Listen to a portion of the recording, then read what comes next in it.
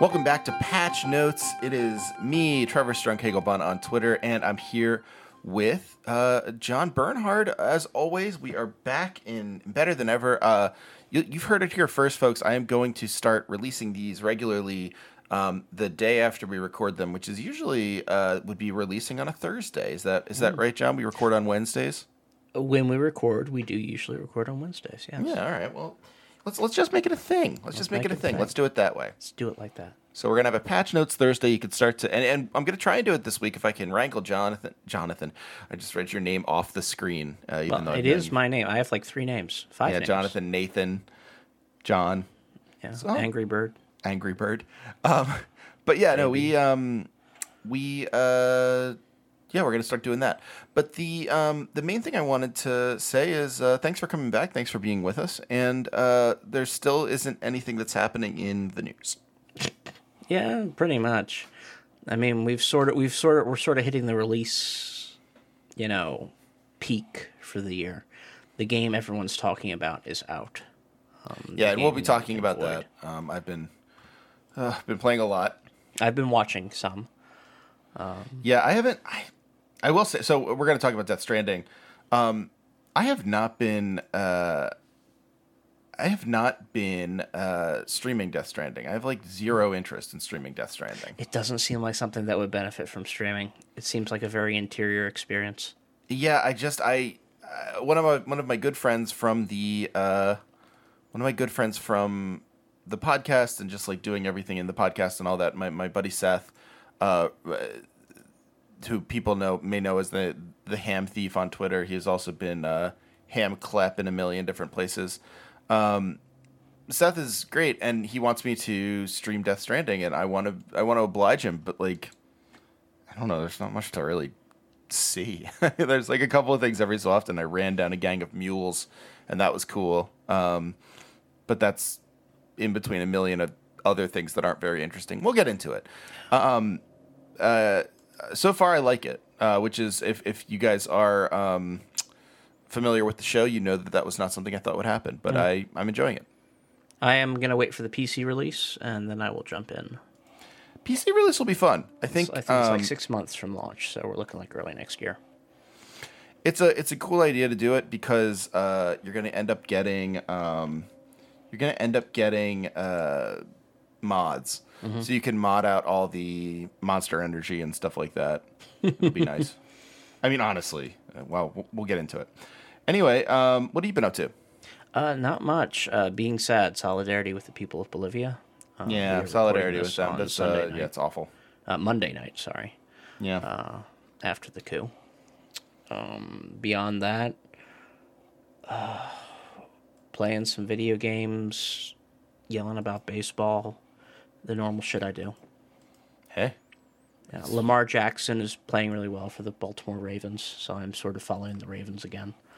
For the Is time it because being. you like Lamar Jackson, or because? Yeah, I mean it's because they're actually fun to watch, but I still don't like football. All right. So like I'm there until Lamar Jackson stops being fun to watch and the Ravens offense stops being fun to watch, and I have to reckon with the damage and the violence that professional football is doing, which is not the most principled take, I'm sure. No, I mean that's my take. I watch all sorts of football all the time, and just decide not to think about it until it's very bad, until my team's doing very badly, and then I say something like, "Well, that's just the second quarter." Yeah, right. Then I say, well, football, at least they won before football ended because it's a barbaric sport. And then they go up and I'm like, football is the best game I've ever seen in my life. It's extremely important to me. But yeah, Lamar Jackson's pretty exciting. Bolivia is extraordinarily depressing. And yes, again, solidarity with all the people who are being cooed out of their rightful democratic choice. Mm-hmm. It is awful, and it is something we've seen so many times before. Hopefully, well, I don't have a hopefully there, but yes, it's very sad.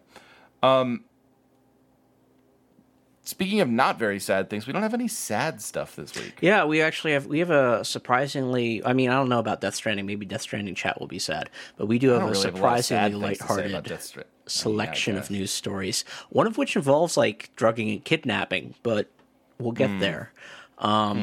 So the first thing we've got is Fallout 76 continues to generate content for us to consume. I believe we talked about Fallout first on either our last patch notes or the patch notes before that. Yeah, we talked a little bit about it. It was last patch notes because we talked about the how ridiculous it was that there was this new thing that was like a. I don't know if we ended up talking about the fact that it was not actually a new server and there was like old NPCs in there. Yeah, I like mean, that. well, the thing is that you're supposedly able to set up private servers, but anyone who is on your friends list can join your private server, and people apparently can just add you to your friends lists however. And once someone from your friends list jumps in, anyone from their friends list can join, and it sort of snowballs. Extremely cool. But that's great. I mean, and what we're talking about now is, all right, so there was this class war aspect to Fallout First, where Fallout 76 players were roving around servers in packs, and packs is a relative term because you only can have like 24 players at once, I think. And I mean, there's PAX East and PAX West, and, Well, we don't need to give them free advertising. But, you can only have so many players per server, and it's a very large world. Right. But Fallout First players had a badge on their username or their profile, something which visually identified them as Fallout First subscribers. And there were apparently roaming packs of Fallout 76 puppies murdering them in the streets. Well, I guess there's not really streets. Murdering them in the hills. In the hills of West Virginia. So on the 6th of November, a article appears in Polygon.com, and here is the lead. Quote, "I was once one of those crawling in the dirt," says Fallout 76 player Sean Hickman. "But with hard work, some greased palms, honeyed words, I gained my fortunes. In gaining my riches, my sense of class has risen above the common rabble."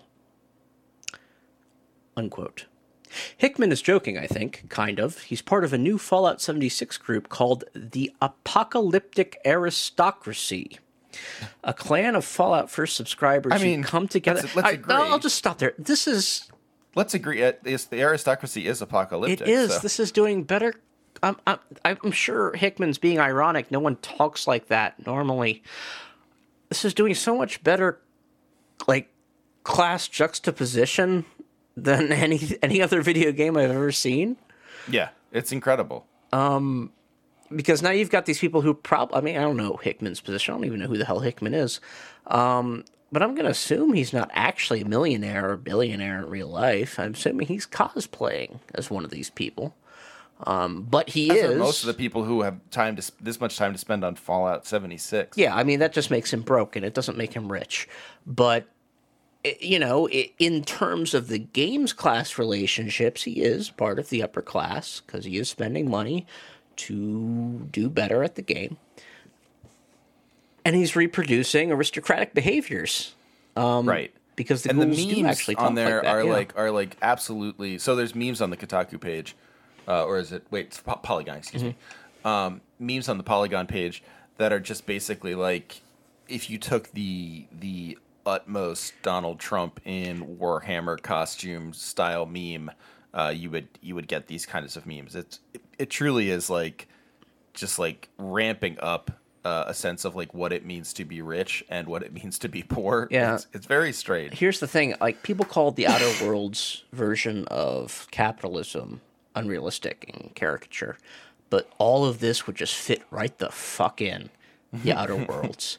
Especially this peasants add 1,000 or 1,000 bits. I'm not sure if the last zero, which looks more like a circle, is it's pretty badly done. Yeah, I'm not sure if that's if that's the like denomination currency marker or if it's supposed to be 1,000. But they're really doing this violence in the video game. Kinda cool, kind of fucked up. Depends on which part of the violence you're looking at. I think that's the trick. I mean, the thing is, it's hard to be too pissed off about it when everyone respawns, right? Yeah, sure. I mean, that's very, very true. I also think, like, if you're talking about a bunch of, like, roving people beating up someone for being dumb enough to buy a Fallout First subscription, then that's funny. Yeah, it is. It's extremely funny, especially because the joke is you buying that subscription in the first place. Yeah, I mean, if the thing that's not fun or cool is like the idea that some person who can't afford the subscription is going to wander in and just like get like reminded of the fact that they can't afford the subscription. And obviously, like, I mean I would agree with that if it was a better game. I mean, the problem is the people who aren't spending $12.99 a month for Fallout First are winning. like I mean, outside the game, true. Outside the class war, they are making a better decision with their life and their money. They might not know that. Yeah. But yes, you're 100% correct. It's like you could not do worse than caring about Fallout 76. Yeah. There's a funny guy who makes a class-based sort of outside the game argument, Kenny Tull. He's most of the way through the article. Kenny Tull, another Fallout 76 fan, gave me a thoughtful response about how he felt the outrage against Fallout First was manufactured by YouTubers, given that there's actually plenty of utility in the subscription. That is an odd changing of the goalposts, moving of the goalposts. But utility? Quote, I get 2 days off a week, sometimes less, Tull said. I don't have time to grind challenges for atoms or fight to farm for workshops, he continued, noting that the subscription helps him with those issues.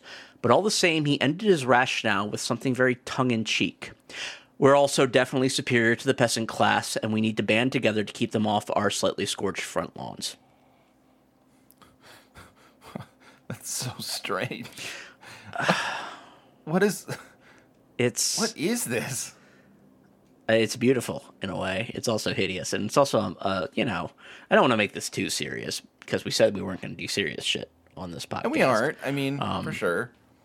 Kenny is obviously kind of trolling Patricia Hernandez, and Patricia knows this. Patricia Hernandez is the writer of this article. Yeah, she's a good writer. Yeah. I like her.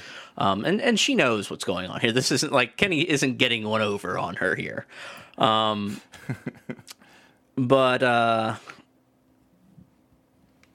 yeah, 2 days off a week. Sometimes, he gets to role play as an aristocrat, and obviously he loves doing it. I guess some people who are richer but don't want to give Bethesda money for an utterly broken product get to role play as peasants. And some of them may have pirated it. Some of them may. No, they can't have pirated it because it's always online, right? Like you have to always talk to the server. You can't go and kill the aristocrats if you can't log in.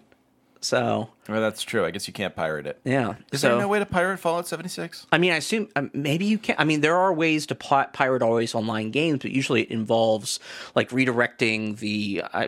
I don't know the reasons for any of this personally, obviously, but usually it involves redirecting all of the pings that your local copy sends to the server to a local host that always sends back a "everything's okay" ping. Right. And so that's like really useful for like asynchronous multiplayer type games. Fallout 76 isn't really like that. And this is why, everything's online these days, is that having everything online is a really good piracy combatant. Yes, right, exactly. So I believe everyone bought this game legitimately, or got a key somewhere. Obviously, there's a gray market for keys over out of certain vendors in Europe and stuff like that. But no, and they're reproducing class war, and I feel like if there's something serious to take away from all this, it is the greater knowledge of and agitation for class difference in Western society right now. People are becoming more class conscious. Yeah. And I mean, I think you make a really good point that it's not always the way you would expect to see it, where you're like, oh yeah, now people are becoming more class conscious, which means more people are going to be mad about the aristocracy. Yeah. Sometimes class consciousness can absolutely mean that you just suddenly realize that it's like you want to be rich. Yeah. And you act badly. It is, in fact, that is the oldest style of class consciousness. Correct. Yes. The original one. Yeah. So yeah, no, very exciting. I'm I looking look forward to. I'm looking forward to where it goes. I just want to see if like they introduce like eating people into the game so they can eat the rich. I'm very excited to see how Fallout 76 remains relevant. It's not. I mean, by fucking up again. That's how Fallout 76 has remained relevant until now, right? It's truly incredible. Like this is like a deeply broken game, like the most broken game, right? Yeah. And like we're still talking about it Because it keeps fucking up in new and amazing ways. Just bring that into the brand. Like they didn't even buy the URLs for the websites for Fallout First. So they redirected to other shit now that talks shit about Fallout 76, as if Fallout 76 even needed that. absolutely incredible. They got like they tried to send out helmets recently, and they got mold warnings in them. They'll kill you if you put them on. But they only sent out 20, so it was easy to recall them. I love the video game. I love it. I love seeing what happens with Fallout 76. It's so good. Like it used to be that I was like, when we had to talk about Fallout 76, I'd be like, geez, I don't care. I just don't care. And now it's like I don't want any other gaming news. I just want. In a way, they've like kind of they've done it perfectly. They have. I mean, maybe now they just have to. Now they just have to go ahead and make a good game. Right. I mean, and maybe that'll be that space game they're making, whose name I forget, and who they've only shown the logo of. Yeah, no, definitely. That's totally going to be the one. I'm just going to Google Bethesda space game here. Starfield. Sounds great. It has the logo is the word Starfield with a circle around it. Cool. It goes from the T and the L, and they sort of touch each other. That's all we know about that game. It was announced like a year and a half ago, 2 years. Deeply terrible. I think it was 2 E3s ago it was announced. Well, cool. It's always good when something's announced 2 E3s ago and you haven't even seen a screenshot of it. Yeah. Well, cool. Do you want to talk about bachelor parties? We could do that, yeah. So Kotaku put up this is like a human interest piece. I'm not bringing it up to make fun of Kotaku. I'm bringing it up because it's funny and it has a truly insane graph about halfway through. The headline on this is strip clubs ? Nah. Period.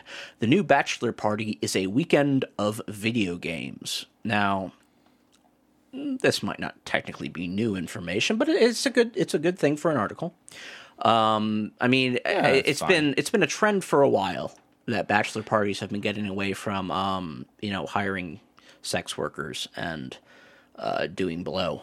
Mainly because we don't have the money for hiring sex workers and doing blow. When I was best man for my best friend from high school's wedding, what we did was we drove out to West Virginia and went to a brewery and got a motel room and ate chicken wings. That's what we did. That's what we had the money for at that point in time. And at this point, I wouldn't even have the money for that, I don't think. When I had my bachelor party, we just we hung out in my friend's basement and watched Hellraiser. Yeah. And Running Man and ate pizza. Yeah. And we ate Yingling because Yingling was, of course, the thing we could have. Yeah, Yingling is a fantastic. I haven't had Yingling in a while. I've been Guinness put out a new beer that's brewed in Baltimore, Guinness Blonde. So I've been like perversely, both because I like the beer and because it's brewed around here and has the Maryland flag on the can. I'm pretty sure the flag is only on the can for the local distribution. I think when they send it out everywhere else, it's just a normal can. But since it has the Maryland flag, and I have like a Pavlovian response of liking the Maryland flag because I'm sick in the head, I for get some this reason beer. when you said that, I heard the American flag and I was like, well, that doesn't really seem correct, but okay. No, I like the Maryland flag. It's like chaotic dog shit. Its history isn't great. I mean, half of its history isn't great. The Maryland, some of it's good. Yeah, the Maryland flag, for those who don't know, was made post-Civil War, and the reason it has two completely different banners on it. It has a checkered slashed yellow and black field in the first and third quadrants. It has a red and white cross with further subdivided white and red quadrants in the second and fourth quadrants. Is that those were the two flags flown by Maryland regiments in the Civil War. and since the Right, Union yes. won, the yellow and black flag. I think I'm going to look this up. I always fuck this up. One is the Cousland Cross, I believe, and I believe that is the one that is the cross. It's the I thought we were getting away from strip clubs. we were the Cousland All right, Cross. so the yellow and black one is the Calvert Arms. The Cousland is the name of the family in Dragon Age Origins that has the throne. The Crossland jeez, John. Arms are the flag that the Confederates were flying. So yeah, you've got the Calvert Arms in the upper left-hand corner, and the Crossland, whatever, in the upper right. But yeah, it's a Cousland very Cross, distinctive. It's if you ever watched college football like 3 years ago and you saw the University of Maryland come out with just the most ridiculous It was a great helmet. the helmet and the gloves, because they had the gloves that like when you put your yeah. hands together it made a symbol, and the symbol was like the cross, the Calvert Arms. It was great. But yeah, so since the beer has that logo on it, I just reflexively buy it, and it's usually on sale, which probably doesn't speak well for how much longer it's going to be around. But we'll see. We got away from our primary discussion subject. Yeah, so which what's is the strip weird club. quote in here? All right, so this piece goes around. It's talking about how these millennial, I guess they're young millennials. I don't know. He's 31, so he's a millennial. It's talking about how these millennials are eschewing strip clubs and all that nonsense for like LAN parties and Airbnbs, and it seems like a very, very normal article. And you're going through it. They have some quotes from a woman who founded a party planning service who is talking about how millennials are more low key than Gen Xers were. And mostly because, of course, we're getting married later and we have less money. Right, sure, of course. And then we get to Julian Legal, 26, of Winnipeg, Canada. So this graph begins. I used to go to strip clubs very often in my younger days, so by the time it came around to getting married, I didn't have much interest in doing that for the bachelor party. Fair enough, said Julian Legal, 26, of Winnipeg, Canada. My groomsmen and I are all gamers, so it just made sense to go somewhere where we would all be comfortable. Okay. Next graph. That doesn't mean Legal didn't want a little bit of excitement. His friends kidnapped him after his wife dosed him with melatonin and called him out sick at work. Quote, Wow. I was then brought to the best man's place where we drank and gamed until everyone was off work, the railway worker said.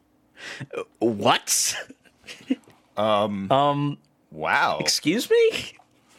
I mean, if you're going to be with this woman for the rest of your life, I guess you have to be fine with her non-consensually dosing you with a sleep aid? that's wild, man. That's like, so the excitement here is like, wow. The excitement here appears to be waking up in a place that you don't know where you are. Yeah. That appears to be the all right, it doesn't say it was non-consensual. Maybe he was told, but then if you're telling him, why are you doing it, right? Yeah, why would you dose him? Wouldn't Yeah. you just say, like, okay, when you're asleep one night, your friends are going to come and kidnap you? Yeah. Like, This guy seems to have some other problems besides where he's having his bachelor party, if I'm being honest. perhaps so. I mean, we do live in a world with gender reveal parties that have fatalities. People do stupid shit for their relationships.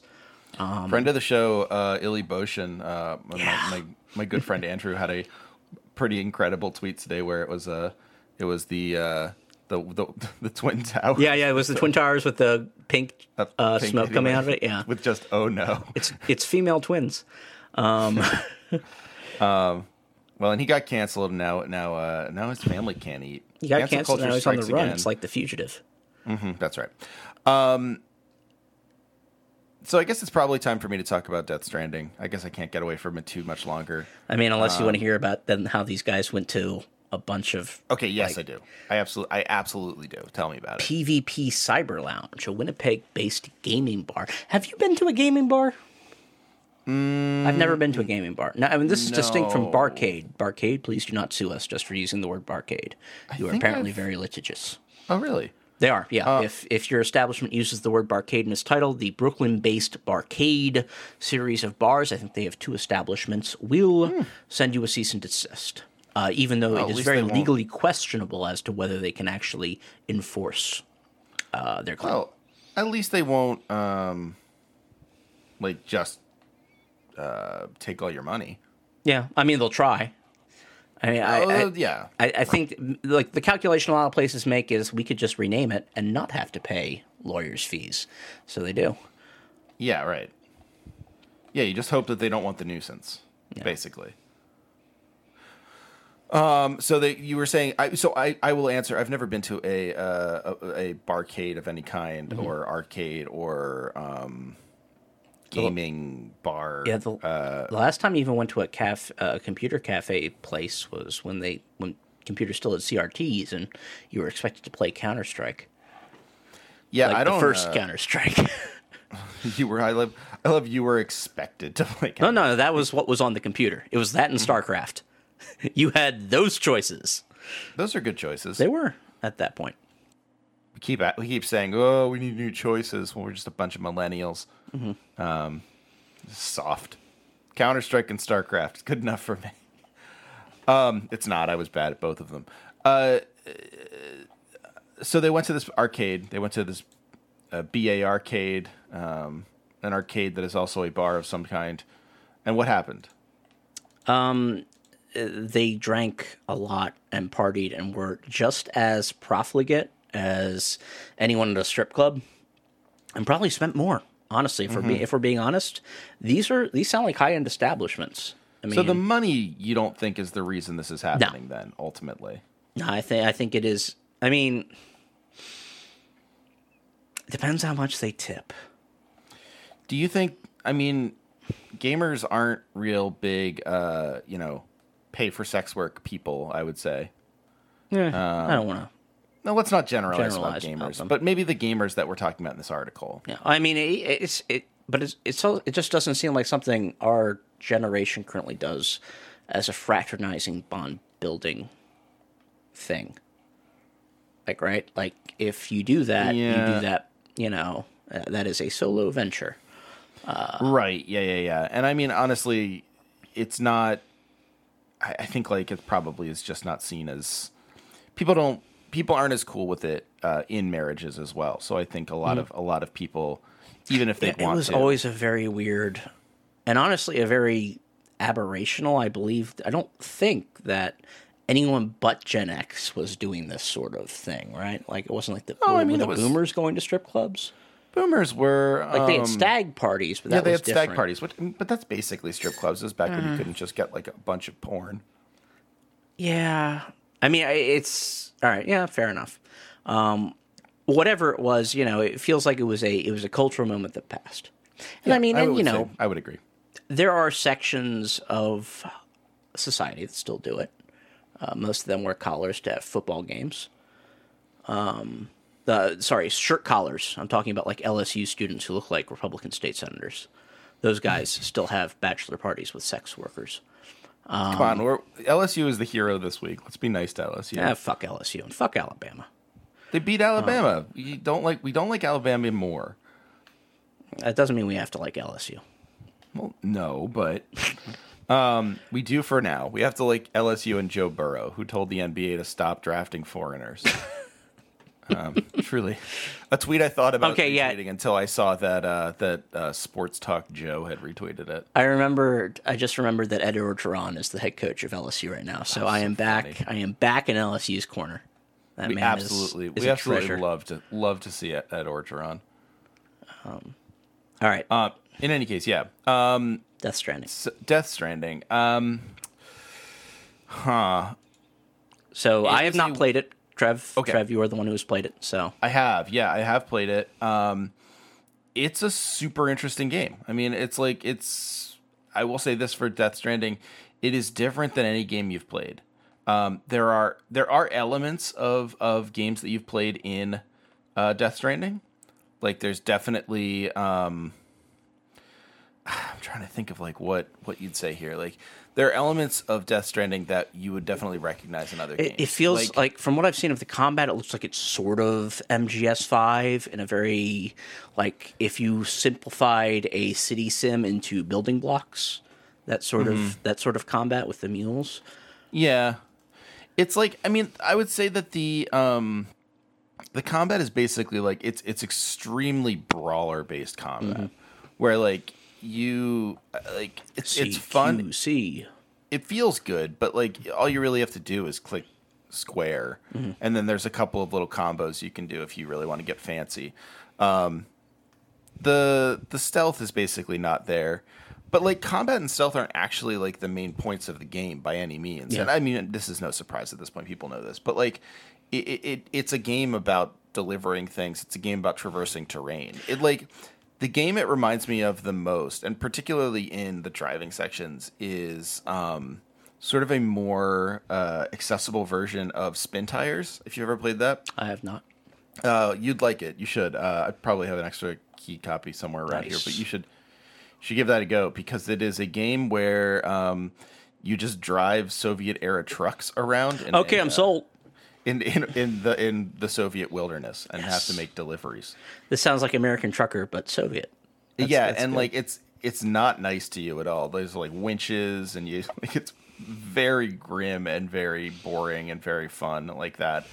But that reminds me a lot of Death Stranding. Like I've ended up in a lot of gullies with my delivery truck and like I've had to abandon a bunch of cargo because like I've completely try to do something unrealistic and the game doesn't like me doing that. The game cares about balance. The game cares about you having to walk a lot of places. Physical balance, like between your left and right Oh, sides, yeah. Like you have to keep yourself balanced. There is a pizza delivery quest, which I did not find very difficult actually. I'm shocked that you got the Monster endorsement, but the pizza is generic apparently. Is it generic? Well, yeah. The endorsement, well, we'll get to it. But the I mean, like the game is super, super interesting though. It's like the themes in it are very, very Kojima heavy, where like, you're being asked to connect a bunch of people because the Death Stranding has happened and now connection is a lost thing and don't humans need connection after all and that kind of thing and It's like, all right, fine. Like since Metal Gear Solid 2, Kojima has not exactly been subtle with his themes, if you could call him subtle in that too. Which I think he was kind of subtle in 1 through 3, but not necessarily with his themes. Like he'll have people say things directly to you, but personal relationships were a lot more subtle than they were in 4 or 5. And, and the actual sort of like significance of people was far more subtle. Whereas, I mean, in Death Stranding, the significance of people is, I mean, it's on its face. It's very, very clear. So, I mean, you have to be okay with that, and you have to be okay with extremely repetitive gameplay. But the reason that the extremely repetitive gameplay works for me is because it is extremely intentional at the same point. Like it's very obvious that this is just the game that he wanted to make. He wanted to make a game where you had to do these sort of like fetch questy kind of things and like figure out how to get object A across the landscape without damaging it too much, and then you get likes and stuff like that. Like it's a very weird game, and it's very repetitive, but in a way that it sets you up for it at the beginning. It says like, okay, Sam, you have a really hard job, and it's not going to get any easier. So good luck. We're all rooting for you. Like it's,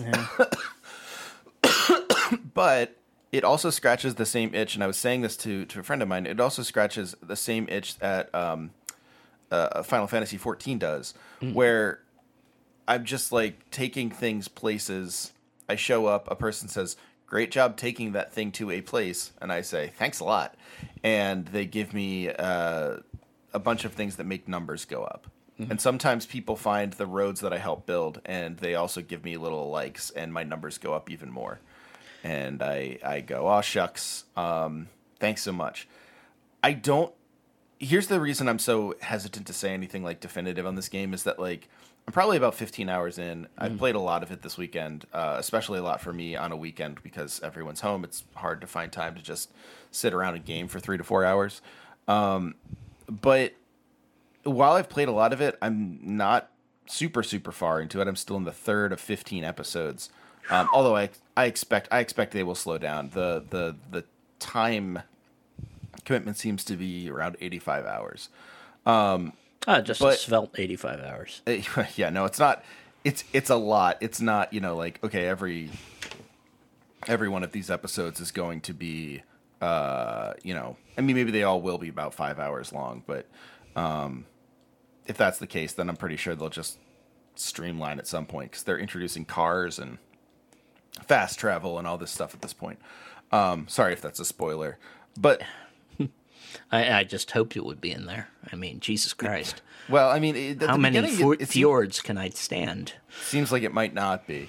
But yeah, I mean, it's a very pretty game to look at. The building feels good. The lore feels fun and like kind of trying to think of the right word. It seems consistent. It seems compact. Like it all kind of does a thing. There are parts of it that are very problematic, and I won't spoil that here. But yeah, I've heard it described as his most misogynistic game yet. Yeah, arguably, yes. Looking forward to it. I mean, there's an argument for it. I need to see how a couple of the lines of plot play out. If they play out in the ways I fear, then yes. If they don't, I mean, you can make a case that 5 is more. That is not a great position to be in. No. Weirdly, Fragile is among the least misogynistic Kojima female characters, maybe tied with I want to say Fortune, but Fortune just becomes like the whole thing about Fortune at the end is that she's like a mom and a wife, and that's and a sister. It's like it's the least misogynistic characters, like the boss, Olga. Yeah, I was gonna say Olga. Maybe even Olga. Though, I mean, none of them are perfect. I mean, they don't need to be perfect. They just need to be well drawn. Sniper Wolf, not great. Fine, I guess. Not the worst. I mean, she fits an archetype. I mean, when the other options are Quiet and the beauties from Metal Gear Solid 4 and Meryl. Yeah, Meryl's not. Sniper and Otacon's sister. Emma is middle of the pack, probably. Yeah, EE. There's a pretty clear line of like when was the game made, early or late, and how bad are the female characters? And it's the only one that like sort of breaks down. that mold is Meryl, who just was kind of not a fun character at all. But yeah, like I feel like there's that going on. There are the Kojima problems, and thing one in Kojima problems is that he is awful at gender and sexual violence. But the game, as far as gameplay goes, is doing something fairly interesting. I don't necessarily know if it's doing something thematically interesting, and I'm not going to be able to really know that until it kind of shows its work a little more. Yeah, like it's almost impossible to know until I know what exactly the game is like planning. It rolls stuff out pretty slowly. I will say that the one thing that I have thought is that there are and like this isn't necessarily a complaint and it isn't a complaint about the game. It's maybe a complaint about the reception, which has been like this game is genius or this game is trash and people like to yell a lot about it. It doesn't do anything that hasn't been done by an indie game, which isn't to say that it isn't new. Yeah. Because it is a AAA game. It's doing something extremely new for AAA games. And in doing it as a AAA game, it's something aesthetically new because there's so much more it can do than indie games can. But like the whole sort of like aimless wandering dead world impossible task thing, I mean, that's not new. That's not brand new or anything like that. Kojima is doing new things with it, and it looks great, and it's, you know, fun to play in a sort of like numbers go up kind of way. But I do think it's kind of funny that it's being called like this completely game-breaking walking simulator, which, I mean, insofar as it is a walking simulator, it is following along a fairly well-trodden tradition at this point. Yeah. But I'd get it. I mean, I'd try it. You know, if what I've described to you sounds like ultra appealing and you just want to wander around the wilderness for a while, you can ignore the plot all you want. Like, There's if no you're worried trees, about, are there? Are there trees? there are, yeah. Okay. Well, I not haven't really. seen them. All I've seen is the really like Greenland landscape. Yeah, it where mostly looks like Scottish moors or whatever, like, but without any of like the color. It's just all green. Yeah, like I really. It's pretty looking. It's very Yeah. cool to look at. It doesn't look like America, but apparently America's been wrecked by multiple nuclear explosions, but not nuclear explosions. It's I have to tell you, I don't think that the nuclear explosions would do that. But Yeah. I'm with you. I don't think it looks anything like America. I think that's very strange. But, you know, that's how it goes. I'll also say, you know, if you're worried about the plot, I can understand that. Thus far, the plot has been mostly benign, kind of interesting, with one kind of like vaguely worrisome thing that I need to see kind of borne out a little bit, particularly involving the baby character. Yeah. But I also, you know, if you like the idea of wandering around a post-apocalyptic wilderness, making deliveries and trying to stay alive, that, like, I mean, you might like that a lot. It seems like the game for you. If you don't think that sounds fun, or you think it sounds kind of fun, yeah, I'd wait for it on sale. I'm going to bet some people are going to return it, so you'll have some used games to pick up. Oh, yeah. This is going to be an easy Divisive return game, for some yeah. people. Yeah, absolutely. So I have two questions. Yeah, go. First builds off the baby question, and it is how much of a dad is Norman Reedus, and then how much of a bad, sad, mad dad is Norman Reedus? Norman Reedus is very much a dad in this game. Okay.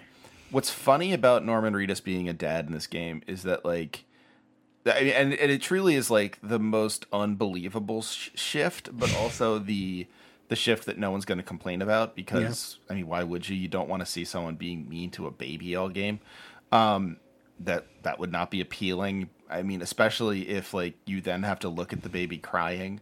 Like, I know there are a lot of people who, like, don't like having kids, and that's fine. I don't, you know, I'm not here to tell you should or shouldn't have kids.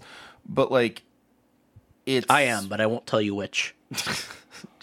John's like the two figures in the hallway, one who tells one lies, tells a who lie, always and one the truth. tells the truth. Yeah. But no, like, you know, I'm not here to tell you if you should have kids or not. But I will say, like, you know, watching a baby, like an actual sort of like decently rendered baby cry is like not pleasant for anyone. It's especially not pleasant for parents. I'm not a parent. I know you are. Oh yeah, it's super not. But pleasant a lot for of parents, people yeah. across the gaming spectrum have talked about how badly they've reacted to the baby. Well, and BB's kind of funny because, like, BB doesn't look. I was actually trying to explain it to a friend of mine. He looks like an old man, sort of. Well, yeah, so it doesn't look quite right. Yeah. And that I believe is because you can't mocap a baby. Right. Like, you can't get the baby to look as good as Norman Reedus and Mads Mikkelsen do, and all the characters do, because, I mean, you mocapped them. Like, they just look. You got every movement they ever make, and you get to, like. But you can't do that to a baby. A baby's not going to sit still while you mocap it, and it's not going to do the moves you want it to do. Like, absolutely not. So, like, as a result, you know, you get kind of a wonky looking baby, but the movements and the actions it does are extremely true to babies. Like, the things it will respond with, the way it will sort of, like, obviously it does a thing where it has bubbles come out of its mouth because it's in an artificial womb, and the bubbles look like hearts when it's happy. Normal. Babies don't do that. Normal. I'm here to tell you, babies can't like Gandalf smoke ring water bubbles. But wouldn't it be cool if?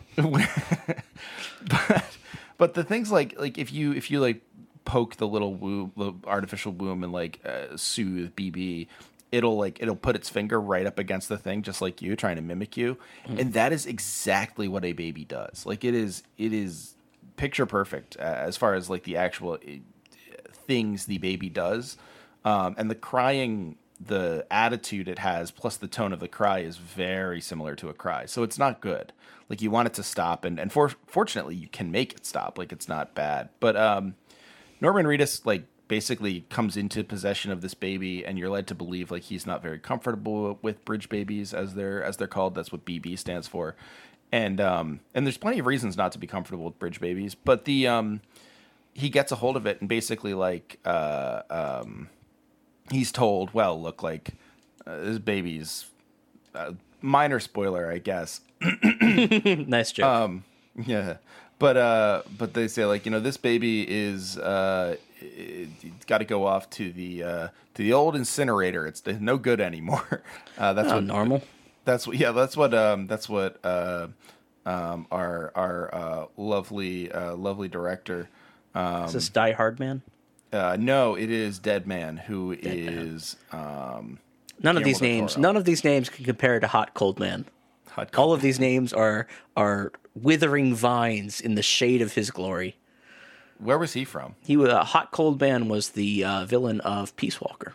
Ah, okay. He was the CIA chief of station in Nicaragua, and his plan was to grab a nuclear walking battle tank and shoot missiles at the United States for reasons that made no sense. Cool. But his name was Hot Cold Man because of the Cold War going hot. I like it. It's very good. But no, Dead Man is... all the characters make fun of their names, except Die Hard Man, who's very serious. But... Dead Man says, like, at one point, because you are a repatriate, which is how Kojima explains how Norman Reedus can die and come back. Yeah. Means you die, you go to wherever death exists in this world, and then you... I have not read all the codec entries at this point. I find myself not super interested, which is not like me, but, whatever.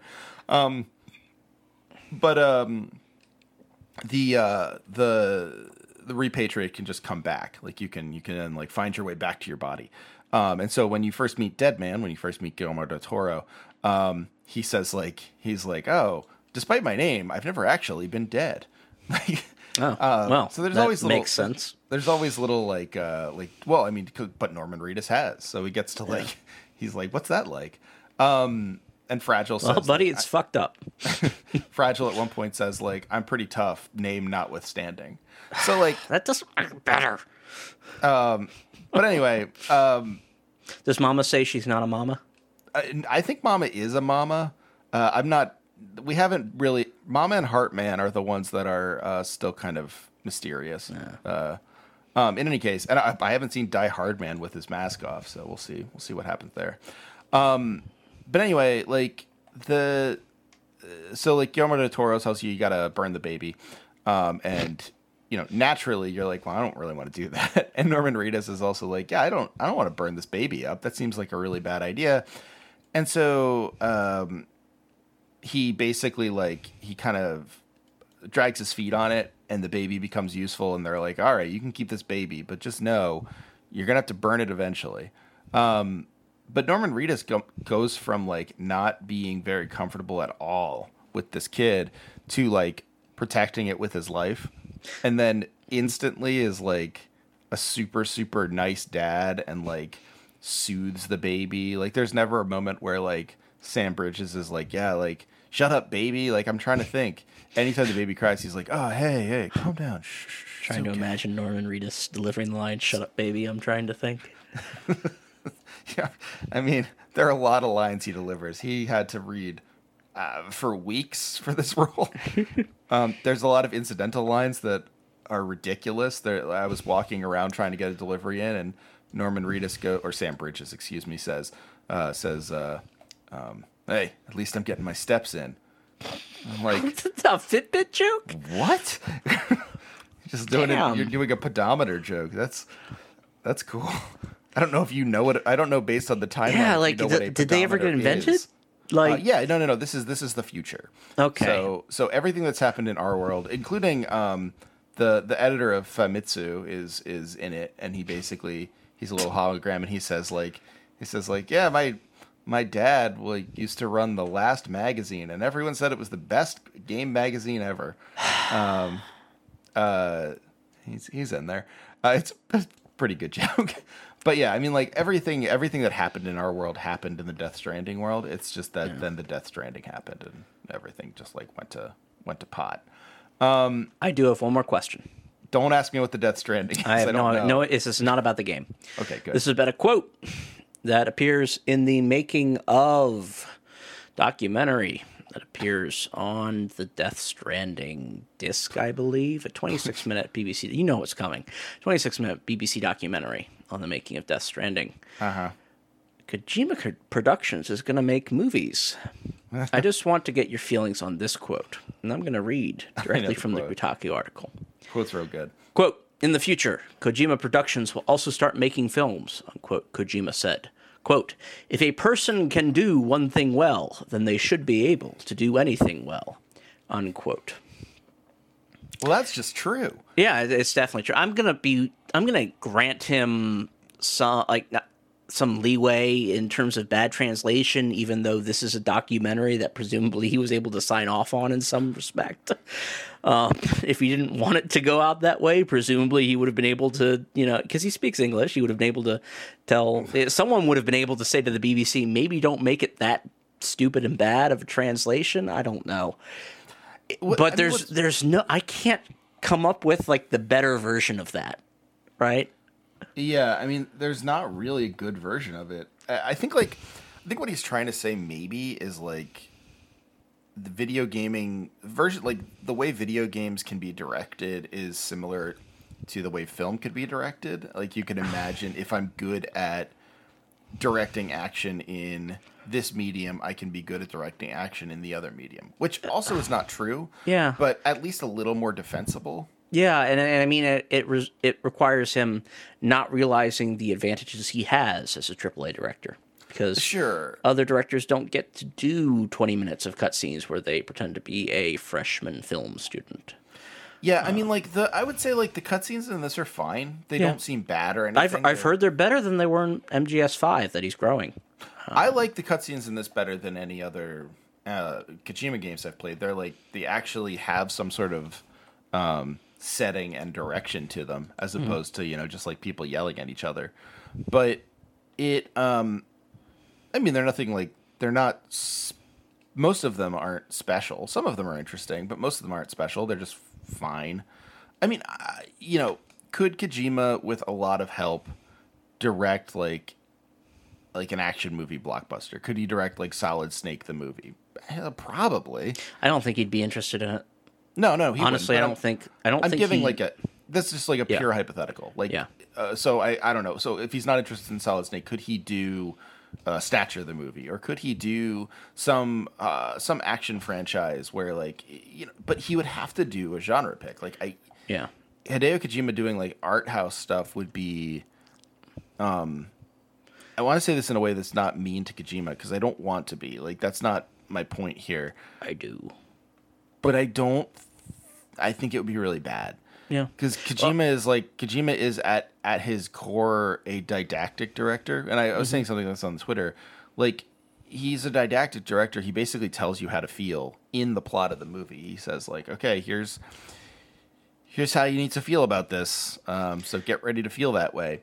And that can work actually pretty well in video games, because you as the player get a chance to sort of okay, let's see what that feels like. Let's see what it feels like to talk to someone about nuclear proliferation for a while. Yeah. I can choose to cut this conversation off, or I can keep going. Let's see what it feels like to deliver things to people. That's the beauty of video games. But film doesn't really work that way, and the best didactic film is very old at this point. He's not going to be Sergei Eisenstein. So I don't know. I think any artistic stuff that he would put out would just be would be too simplistic. My problem starts even more fundamentally, which is I don't think he can do a movie. I don't think he can do something that's only 2.5 hours long. I don't think he's ever had to. Fair. Like, I don't, like, I'm sure he can. Like, he's not a stupid person. He is capable of artistic growth. He hasn't been forced to grow artistically since Metal Gear Solid 3, but, he's not an idiot. I'm sure if he needed to evolve and adapt his style to work in the constraints of a film budget and a film runtime, he could, but I do not think the first offerings would be watchable. No, I don't think so. I think he's going to have a learning curve that maybe his current place in the market can't support.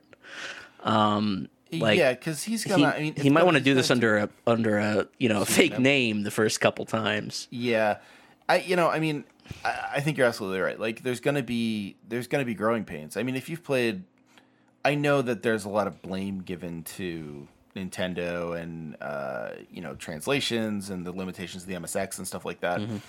But like, even if you look at the growth between Metal Gear and Metal Gear 2, like, he clearly learns a lot, which is to say Metal Gear 2 is pretty good for what it is.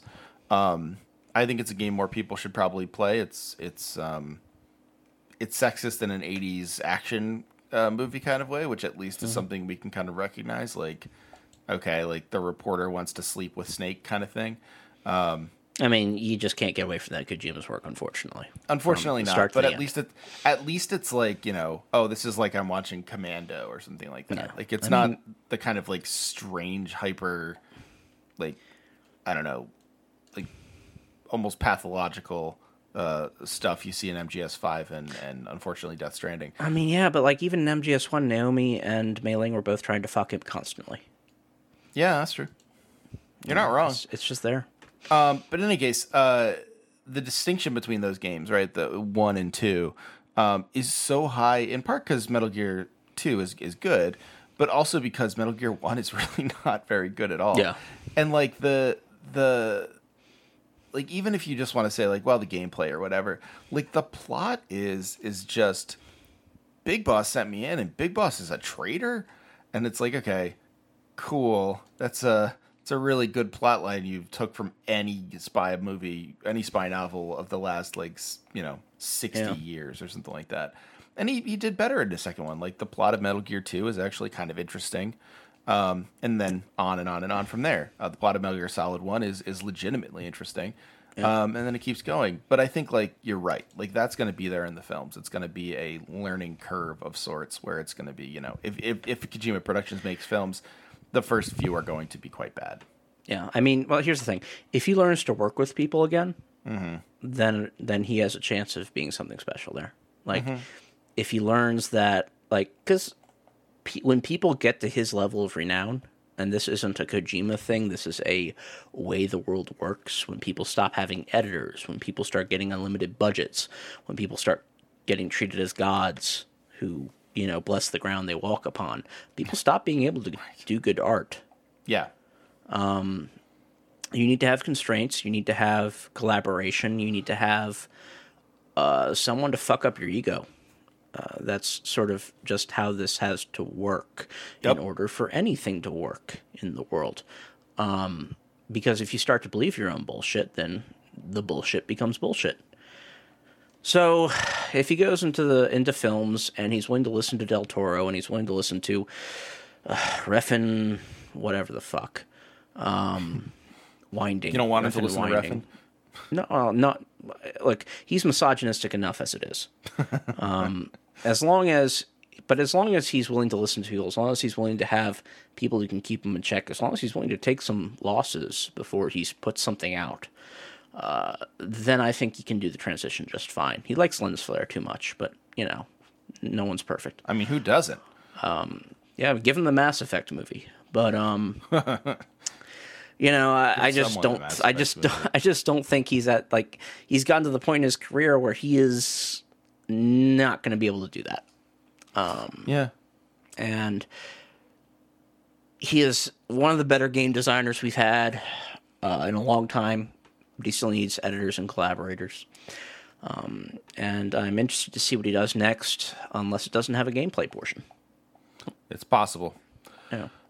All right, so last thing, you have to explain a little teaser in this to me. The next Need for Speed does not have Microtransactions. yeah. So yeah, this article is by ONS Good. It's from Polygon, and More like ONS bad.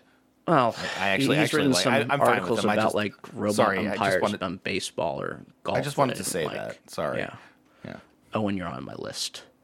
No, sorry. No, but Need for Speed Heat is out, or will be out within the next couple days. It is a Need for Speed title. It has gotten basically no promotion or push from Electronic Arts, its publisher. The first big news it really had is that it wasn't going to be at E3. To be showing it off later. And it doesn't have microtransactions. Now, what Good means by saying that no microtransactions are a bad thing is what he's saying is that EA shows what games it believes in by the amount that they monetize your ability to play it. Mm-hmm. So if they don't add microtransactions to a game, like they didn't for Need for Speed, that means they don't think it's going to succeed. So they didn't bother putting in the effort to make it hard to play.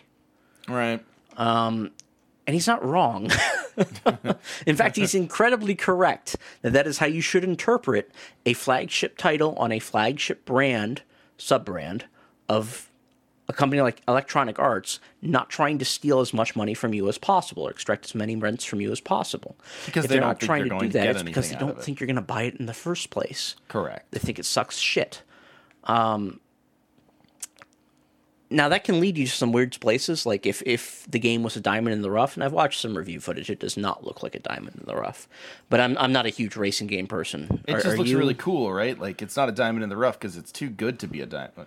Oh, definitely. Do you play racing games at all? Not really. I actually, the thing is, I enjoy, I had a thing where Auto Week, I'm friends with one of the guys who does the podcast for Auto Week, and they asked me on a while ago to cover some racing games. Mm-hmm. It was genuinely interesting. I didn't like a lot of them. I liked like the rally games. They were pretty fun. And I liked, I guess it was Dirt 2 was really fun. And then later on I did put the newest Forza on my best of 2018 list, and I stand by that because it's a relaxing and weird and fun game, like for non-racing fans. But I found the whole subculture where you buy an honest to god like Camry from a junkyard and turn it into a controller. I think that's cool, in a way that it's cool in the way that I would never do it. Yeah, I'll say that. I mean, I'm not a racing game person. This looks like they tried to make racing games open world. Yeah, it works with Forza. Actually, like, it's very fun with Forza. I think that's a pretty particular thing. Yeah, I mean, this game seems to be mostly about how shitty cops are, but without any teeth in terms of its story. Like, I've seen some cutscenes. Most of them are about guys who sort of look like professional wrestlers whose gimmick is that they're rich and fascist, but wearing cop outfits, being like pro wrestling heels to you. Weird how you wouldn't like that. That sounds good to me. It sounds good, but like... I'm just kidding. It doesn't sound good. Yeah, it's really bad. It sounds bad. Like, I mean, like the idea of shitty cops in games, though, like that is kind of a step forward, right? Right, like, where they're not good. Yeah, where like the idea that the cops are the enemies and the cops are evil and all that. But it's just like, okay, some of this is like just like heel wrestling shit, right? Like he's making a big speech, but some of it is like when he screams at the woman of color, eyes forward whenever she looks at him. Yeah. And we're doing this over cars. And like, I guess the cops are running like some illegal car theft ring. And I think the game apparently opens with them like turning off their body cams to kill you or something. So it feels kind of I'm not sure that a Need for Speed game based around racing for money in the day and for reputation at night can really address these themes, personally. And maybe that is why EA has less faith in it than they might otherwise have. If Sleeping Dogs didn't do it, how can we ever expect another game to? That's true. I mean, well, Sleeping Dogs was always unfinished because you couldn't date Emma Stone for more than 2 missions. But yeah, no. So it's just a weird state of the way that the industry is in right now. That that no microtransactions means this game probably fucking sucks. And I look forward to that continuing. Like if a game comes out without that stuff in it, without those barriers to actually enjoying the game in it, then it's probably not a good game, and that's just a shitty divide to have. Yeah, absolutely. Yeah. Outside the indie market, of course. We're talking about AAA games here. Well, no, yeah. I mean, like, I think the problem is, of course, that, like, AAA games are going to be what a lot of people play. I think, like, if Death Stranding has showed us anything at this point, is that a lot of people don't have a big experience of games outside of AAA. Mm-hmm. Oh, there was that funny, that shit you were talking about earlier today. The guy you said Europeans are smarter than Americans. Talk about that. That would be Kojima. That was Kojima himself. Yeah, Kojima said that. Oh, he's so stupid. The game was getting bad reviews in America because Americans were too obsessed with their first-person shooters. Why don't you put more Europeans in it, asshole? It's so funny. It's so funny. Like, oh, you want our Conan, but you can't stand our reviews. I love the idea that, like, because, like, okay, fine, you want to say, like, you want to make the claim that Americans are generally a little more, like, into gun culture and stuff than other places. Yeah, fine, like, sure, guilty as charged. But, like, I love the idea that, like, the people at Polygon or Kotaku or IGN are like, ugh, I'm sick of all this like sissy stuff. Bring me the guns. Like, yeah, no, definitely. Like when Alex Navarro wrote this piece, I've met Alex. He is he's a crazy gun nut. He just loves talking about guns all the time and only plays FPSs. The drum magazines. I heard him talk about drum magazines a lot. He's a drummer. I liked that joke. I was gonna say. Yeah. No, it's really funny that this Rawhide Kobayashi asshole is talking so much shit about America.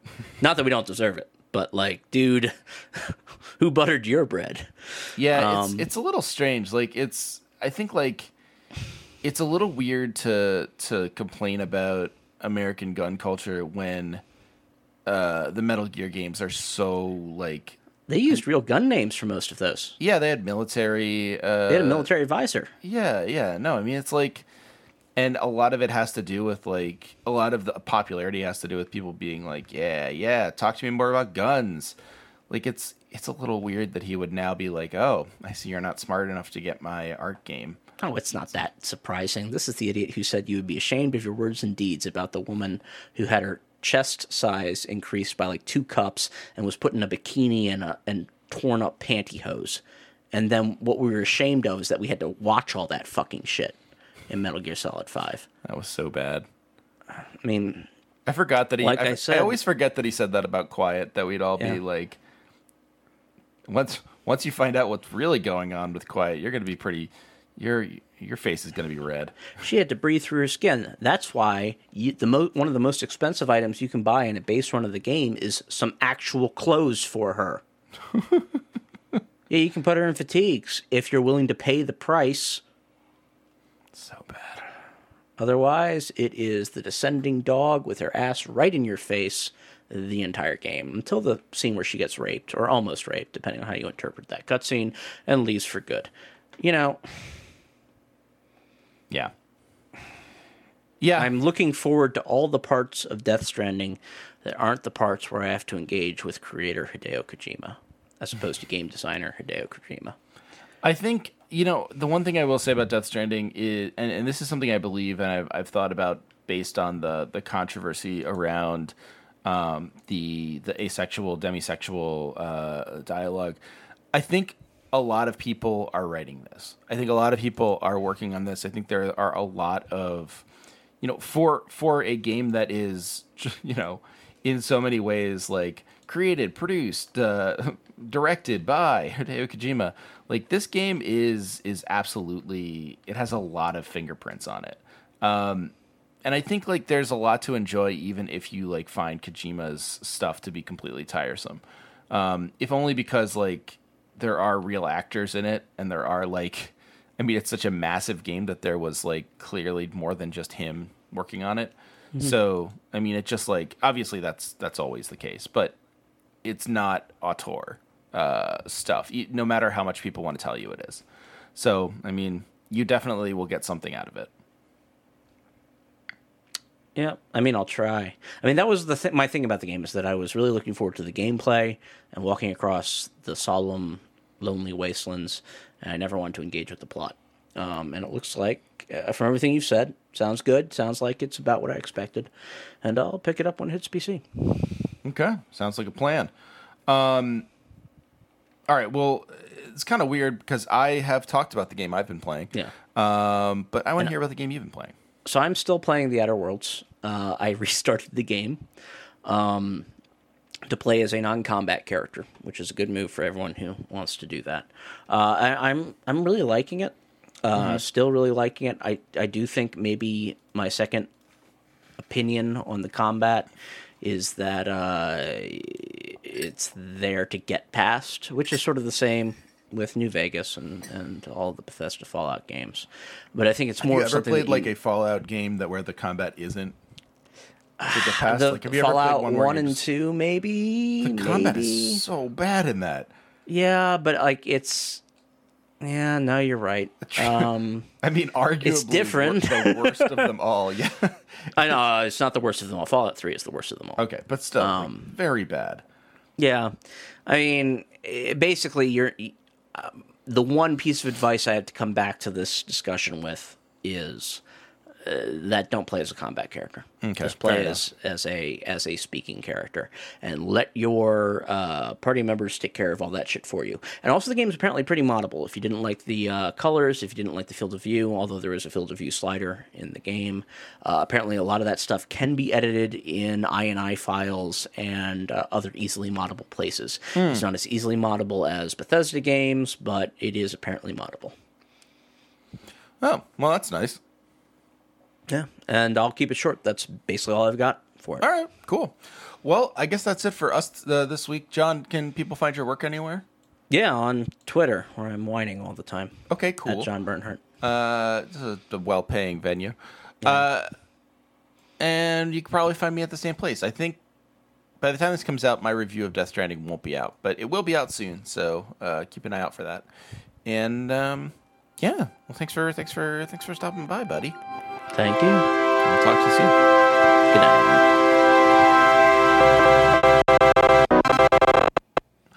Welcome to Patch Notes. We are back, as always, with the incomparable Jonathan Bernhard, Jonathan Baseball, Angry Bird. No one has ever called me Johnny Baseball.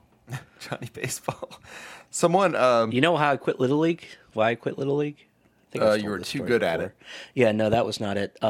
We had a weekend tournament thing. You don't actually do these for non-kids who are good at baseball. They're for travel teams supposedly, but we somehow got pushed into one right after the part of Little League where the kids start pitching. Oh, so I got hit by 5 pitches in 2 days. And you just were out. And I was done. That was it for me. Johnny Baseball, baby. Someone was talking to me, mentioned you for the show. It was just something benign, but they referred to you as baseball, and I didn't quite understand at first that it was just that was the bit, and I it was my bit too, and I totally didn't get it. That places me uncomfortably close to the crank. Oh yeah, you're crank adjacent. Now if there's art of me that isn't the Orioles bird, I'm gonna have to have a baseball for a head. Yeah, good. Not good. I need to reconsider my branding. Well, John, welcome back. It's a slightly more newsworthy week. I would say. No, there's been actual news. I mean, most of it's fucking disasters, but there is actual news. Some of it's bad. I mean, there's there's bad news, and then there's bad news you can laugh at, and I think all of the stuff we have this week is bad news you can laugh at, or slightly funny news. Yeah, it's nothing heavy. No. I would say that the couple pieces of good news are kind of neat too. I think there's some stuff to look forward to, which is kind of cool. Yeah. So yeah, I mean, let's not hold it off any longer. I think we have a pretty long list, so let's let's dig right in. We can actually start talking about the bad. By all accounts, by every single account I have read, and there are many. You linked to a couple here in our shared document. Which wouldn't you all like to get your grubby mitts on? Yeah. But Edited every night, 1 hour before recording. please do not give away the secrets of the show, John. No, in the shared document, you linked a couple of pieces, and I have seen these and others, and I saw Schreier tweeting about it. Google Stadia is looking like it's not going to go very well. No, it's a fucking disaster. Gene Park is the guy over at Washington Post who runs their games coverage. Yes, Washington Post now has games coverage. Mm-hmm. Great job if you can get it. He posted the famous GIF file. I'm going to pronounce it both ways, not start a war in our mentions. Thanks. With him playing Destiny 2 on this streaming service. For those who aren't aware, Stadia is Google's entry into the console market. What they do is they put together a bunch of high-end black boxes, basically. I don't think we actually know the specifications of the quote-unquote consoles that comprise Stadia. But basically, you've got a giant server farm somewhere in Google land. And the idea is that it shoves you it takes your controller, you have to connect it through Wi-Fi to your router. And what it does is it takes your controller input as upload, sends it back to the server farm, and sends you a video feed of what you've done as download, streaming. Mm-hmm. So basically, you're watching a video feed of yourself playing a video game. If you're asking yourself, but doesn't this mean like ridiculous amounts of lag? The answer is yes. Yeah, I mean, the amounts of lag are sort of like, it depends on who you ask, basically. Yeah. Like Well, it depends on when you ask them too, because people with the same connections will have different experiences across, server load and shit like that. Yeah, and people who are not like Google employees have also said like, actually, it's like way less than you would have thought. It's like not so bad. And then people who are Google employees also have been saying that, but then people will also say it's like nigh upon unplayable, and I mean, in many ways, it reminds me of like the halcyon days of like dumb systems that never came out, like the Phantom. There was a funny thing about this. Did you see this? The Video Games Museum exhibit that was put up in like San Francisco for the Stadia? No. So what they did is they put up this display. Let me see if I can find it, so I don't completely misquote this. Yeah, that would be bad. So what it was is they put up this display somewhere outside in San Francisco. It might have been outside of Con, it might have been outside their offices, whatever. I actually don't know where their offices are. I just assume it's San Francisco. And it had like 3 displays, and it was like the Neo Geo handheld game, the ET Atari game, and the Ouya or whatever the hell it was. Ouya, yeah.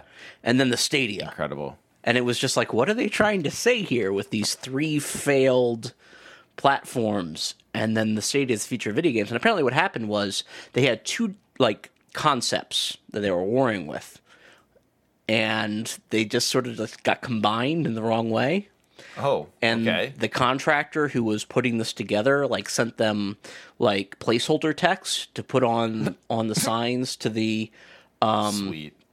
to all 4 of these like consoles or games being displayed, including the Stadia, and sent them a note saying, okay, have your writers take a look at this, have them change it, and do what they want with it. And apparently Google just put it all out there, like just the placeholder text, typos and all, on this expensive, yeah. So that's about how Google's been handling this entire process from the beginning. It reminds me in some ways of the. I know that I already said it reminds me of one thing, and yes, like it does remind me of like the Phantom, because it's these weird, and I've said this before, but it's this weird like hyper ambitious idea that never quite seems right, and never quite seems like it's going to work. But then you're just like, well, I mean, maybe. But it also reminds me a little bit of Hillary Clinton's campaign, in that like Stadia was like introduced as the thing that will change. Well, I mean, you forever. can play Stadia in Michigan, right? No, actually, Michigan and Wisconsin, no Stadia. But it was presented that way, and then it was sort of handled as if it were a coronation, as opposed to any sort of like actual argument. Where it was just like, yeah, it's Google, and they're getting into video games, and it's going to be streaming video games, so anyone can play whatever they want. So that's going to change everything. Yeah, And it just won't, I guess. Yeah, it won't. I mean, we already discussed how ridiculous some of the promises coming out of this before were. Negative latency, if everyone remembers that. It does seem to some degree that the people behind this project have taken not only the people who are early adopters to this sort of thing for a ride, but have also taken their bosses a little bit for a ride. Which is, whatever. I mean, Google has money to lose if it wants to lose money. And that's sort of been the pivot, right? Like, as soon as it became obvious this was a disaster, people started asking, but Google's so smart. Maybe they wanted this to happen? No, they didn't want this to happen. Like, maybe they'll be fine that it, given that it's a disaster, but it's not like they wanted the Google Glass to become a national embarrassment. It's not like they wanted, all of the failures, and they've had a lot of failures over the years. It's not like they wanted those things to happen. There's no master plan here. I mean, they can spin it if they want as being we were just testing the market to see if streaming is really ready for it. No.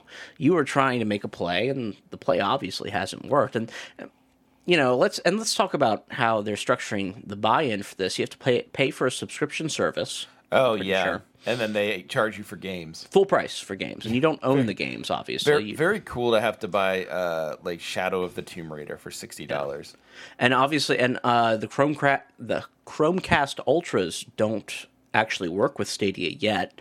The currently existing ones, you actually have to get a special one with something called the Founders Package. And apparently they're saying they're going to push down an update to the existing Chromecast Ultras that will allow people with those devices to actually use Stadia at some point. But, a big part of this launch is that Stadia is launching without a lot of the promised features. Yeah, and I think, there's a couple of things, too. Pre-orders are down. Interest seems to be not what they expected. There are bots arguing for the glory of Stadia. All of these things are extremely bad signs. But as you say, it's not as if Google really doesn't. I mean, let me think of how to say this. Google's business model, and like any sort of like tech monopolies business model, is built as a as this. They basically take a series of high yield risks. And Google Glass and Stadia were high yield risks. If they pan out, then you get two entirely, untapped and non-existent currently market shares, all Google. Like everyone else is going to have to get their second, which is huge, as the iPhone has showed us. Now, Google Glass, yes. I'm unsure we know Microsoft is working on something like this for Xbox. Well, so, yeah, okay. We're pretty sure Sony is too.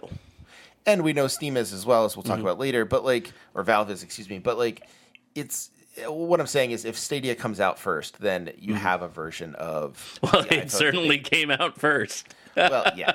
If it comes out first and it succeeds, right? That's the gamble, though. That's the sort of idea, and I don't think they really care if it doesn't work. I mean, as you say, they care. They want everything to pan out. But all of these are gambles. Everything Google does is a high-yield gamble at this point. You don't have a lot of safe stuff. This isn't money market stuff. So, did Stadia fail? Yes. Did Google probably think that Stadia was going to succeed 100%? No. They probably thought, well, there's a 30% chance this is going to be a huge flop. And, maybe they got their percentages mixed up, but yes. Yeah, right. I mean, there was maybe a 30% chance this was going to be a huge success. It was actually a 0% chance if you knew anything about reality, I guess. When people come out talking about negative latency, you're living in grift land or just la la land. It being them trying to cover up an obvious problem by lying about it, by talking about negative latency, is a much more generous interpretation of events than them actually believing in the concept of negative latency. That is insane. Yeah.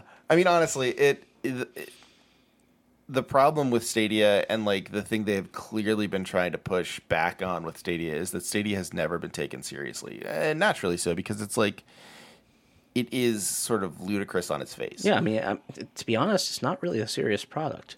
No, like, not at all. There are use cases where Stadia could be great. They're not use cases Google wants to invest in or cares about, because it's obvious from like the games that they've pulled to put on this platform, this service, Destiny 2, the the new Tomb Raider games, that sort of stuff. And there's a couple puzzle games on there too.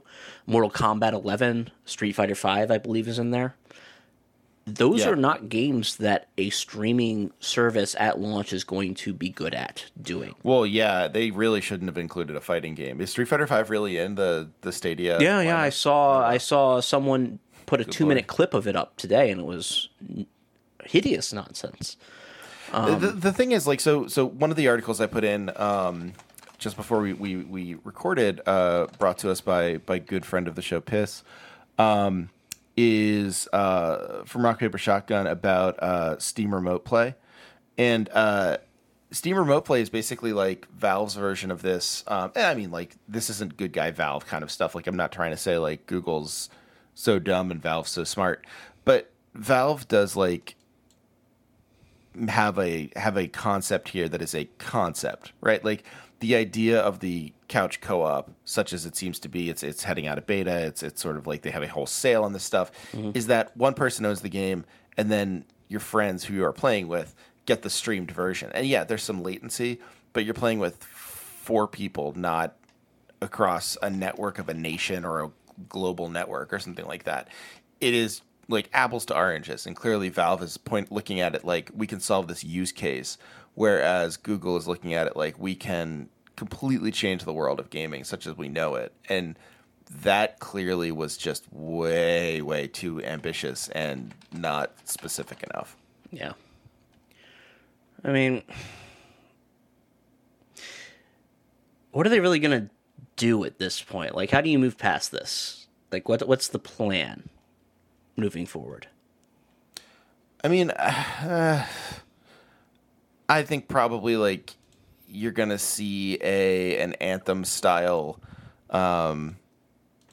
measured walk back, where like we keep getting rumors that Stadia is not dead. Stadia is gonna come back. We're gonna get more Stadia, as there have been rumors about Anthem recently as well. But clearly, it's going to be one of those things where it's like, hey, look, like, what's gonna end up happening here is Stadia is going away. And we're just gonna keep telling you that it's coming back in case like we can get 2 of you to buy one of them. But I mean, it appears I'm wrong about Street Fighter 5. Maybe I was watching something stupid. I'm not seeing it on the store.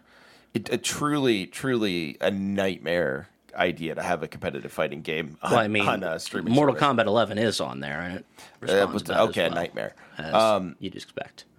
But yeah, like the concept is going to be out there. People will remember it, but I honestly think Google's going to cut bait if this doesn't turn around very quickly. Yeah. If like Stadia doesn't come out and everyone says like, I don't know what everyone was talking about, this rules, and it works perfectly. I mean, I think Stadia is going to go away. Yeah. I mean, getting to what I was saying before, like, there's a way to launch this and it would be fine. You put turn-based strategy games on it. You put things that don't require graphical load or things that don't require timing on it. Like, if people wanted to play Hearts of Iron 4 on Stadia, that would be amazing. That's the best use case for Stadia. Yeah, absolutely. But that, you don't want to do that if you're the business people. You want Call of Duty. You want Destiny 2. You want all the fighting games. You want all the things that require you to actually have the right infrastructure that Stadia just can't do. Yeah, because, I mean, we're just not... the technology isn't there. I mean... Yeah. It's not even the technology. Like, there's no technological innovation that could have made this work. Like, maybe there's an infrastructure innovation that could make this work. Yeah. By, It's a good point.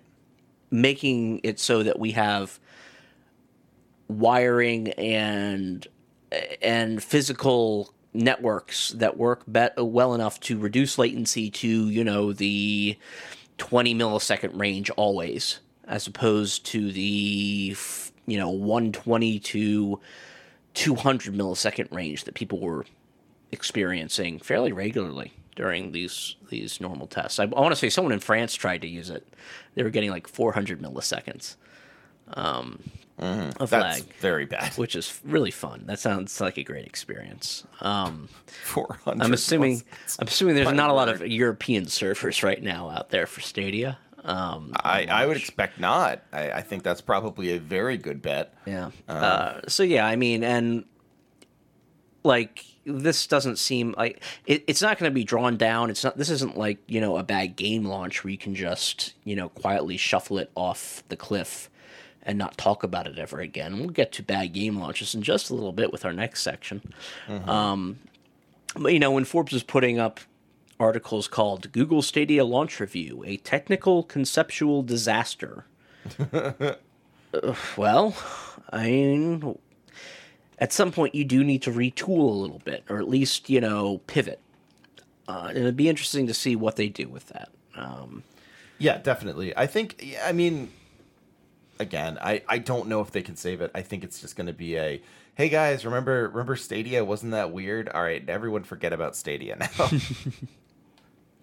So we'll see. I just don't see it really happening. Anyway, yeah, I think it'll be fascinating. I mean, I didn't expect it to flop quite this bad. I expected it to be quite bad. But To be honest, I kind of did. I mean, honestly, I kind of expected it to flop worse. It works a lot better than I thought it would.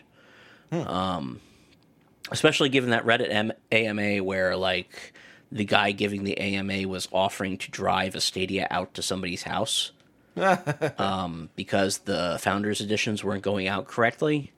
As soon as I heard that, I was like, oh, things are bad. That's so they were good. bad, but they weren't as bad as I thought they were. That's Fallout 76 style bad. Yeah. Anyway, moving on, I think, unless you have any final thoughts about Stadia. I do not. Trash, garbage. Not going to buy it. Yeah, oh really?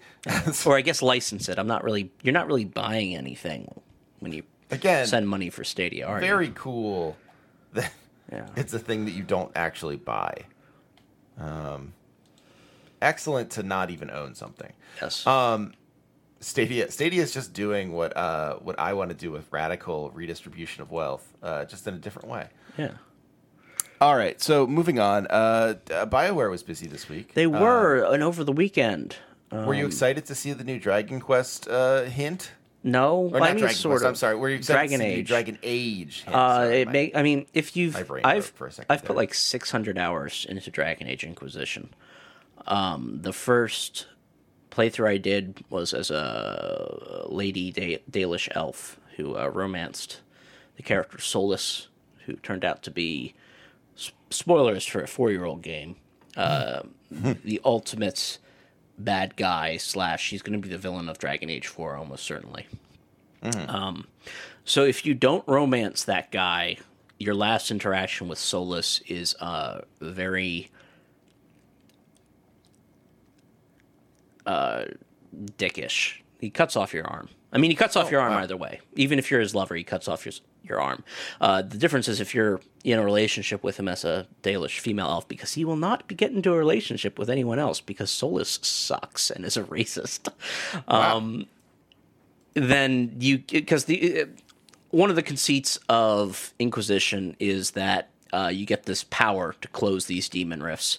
It lives in your right hand, I believe, left or right hand, one of your hands. Right. And it's going to kill you at some point. So he, at the end of Trespasser, the final DLC for the game, which is also the transition in Dragon Age 4, he just lops off your arm. You survive. fair enough. Your character survives, obviously. Now, whether the context of how he lops off your arm is very much up to how your character feels about Solus. And unless your character is sleeping with Solus, and there is a part where so the Dalish elves in Dragon Age have these tattoos, and these are very culturally significant, important tattoos. They're very individual. They're like face and upper body tattoos. They're very individualized. They're very important to the culture of those elves. And the elves in the Dragon Age setting have been enslaved for most of the race's history. They used to rule everything, then humans took over and enslaved them. And most of the time they live in... It is a not entirely subtle pastiche of like Romani indigenous stuff going on with these elves. Okay. So at some point in the romance between your female Dalish elven inquisitor and Solus, Solus, who seems to know a lot of stuff that he shouldn't, because in secrecy he's actually like 800 years old and evil, he informs you that those tattoos are slave tattoos. He's going to take them off of you if you want to.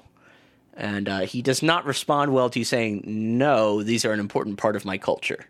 Okay. So that's the kind of person Solus is. And that is like the top good path for Solus. Like, this is him being at his most sympathetic, is him like railing at you about your degenerate slave culture. Sure. Right.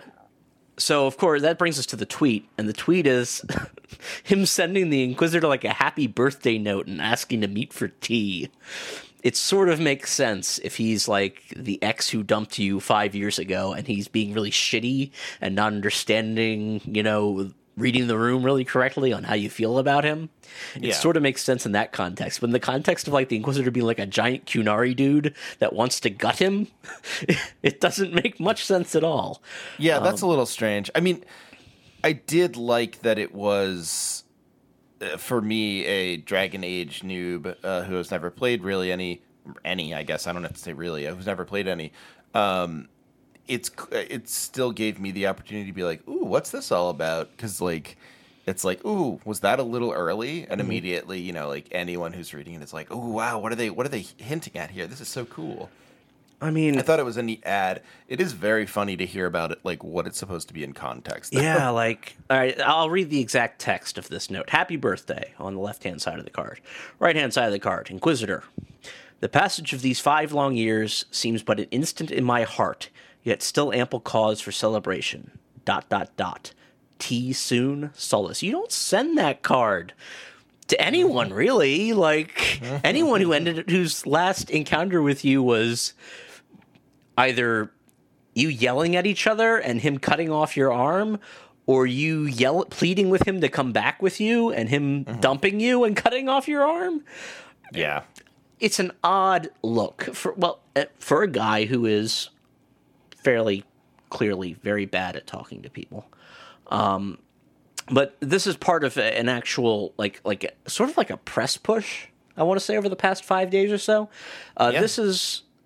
This hit on the 18th, but over the weekend, 2 stories dropped. The first was, and these are very silly stories, like there's a report that a new Mass Effect is rumored to be in very early development. We love very early development. This is a Kotaku report. I think it's from Jason. Yeah, Jason Schreier. And it's sort of like, it seems like the tone of it is supposed to be, oh, you thought we were dead, but we're back. But you're not back. You're telling a reporter that you had a conversation at a water cooler about maybe making another game in one of the most successful video game IPs of the past 20 years.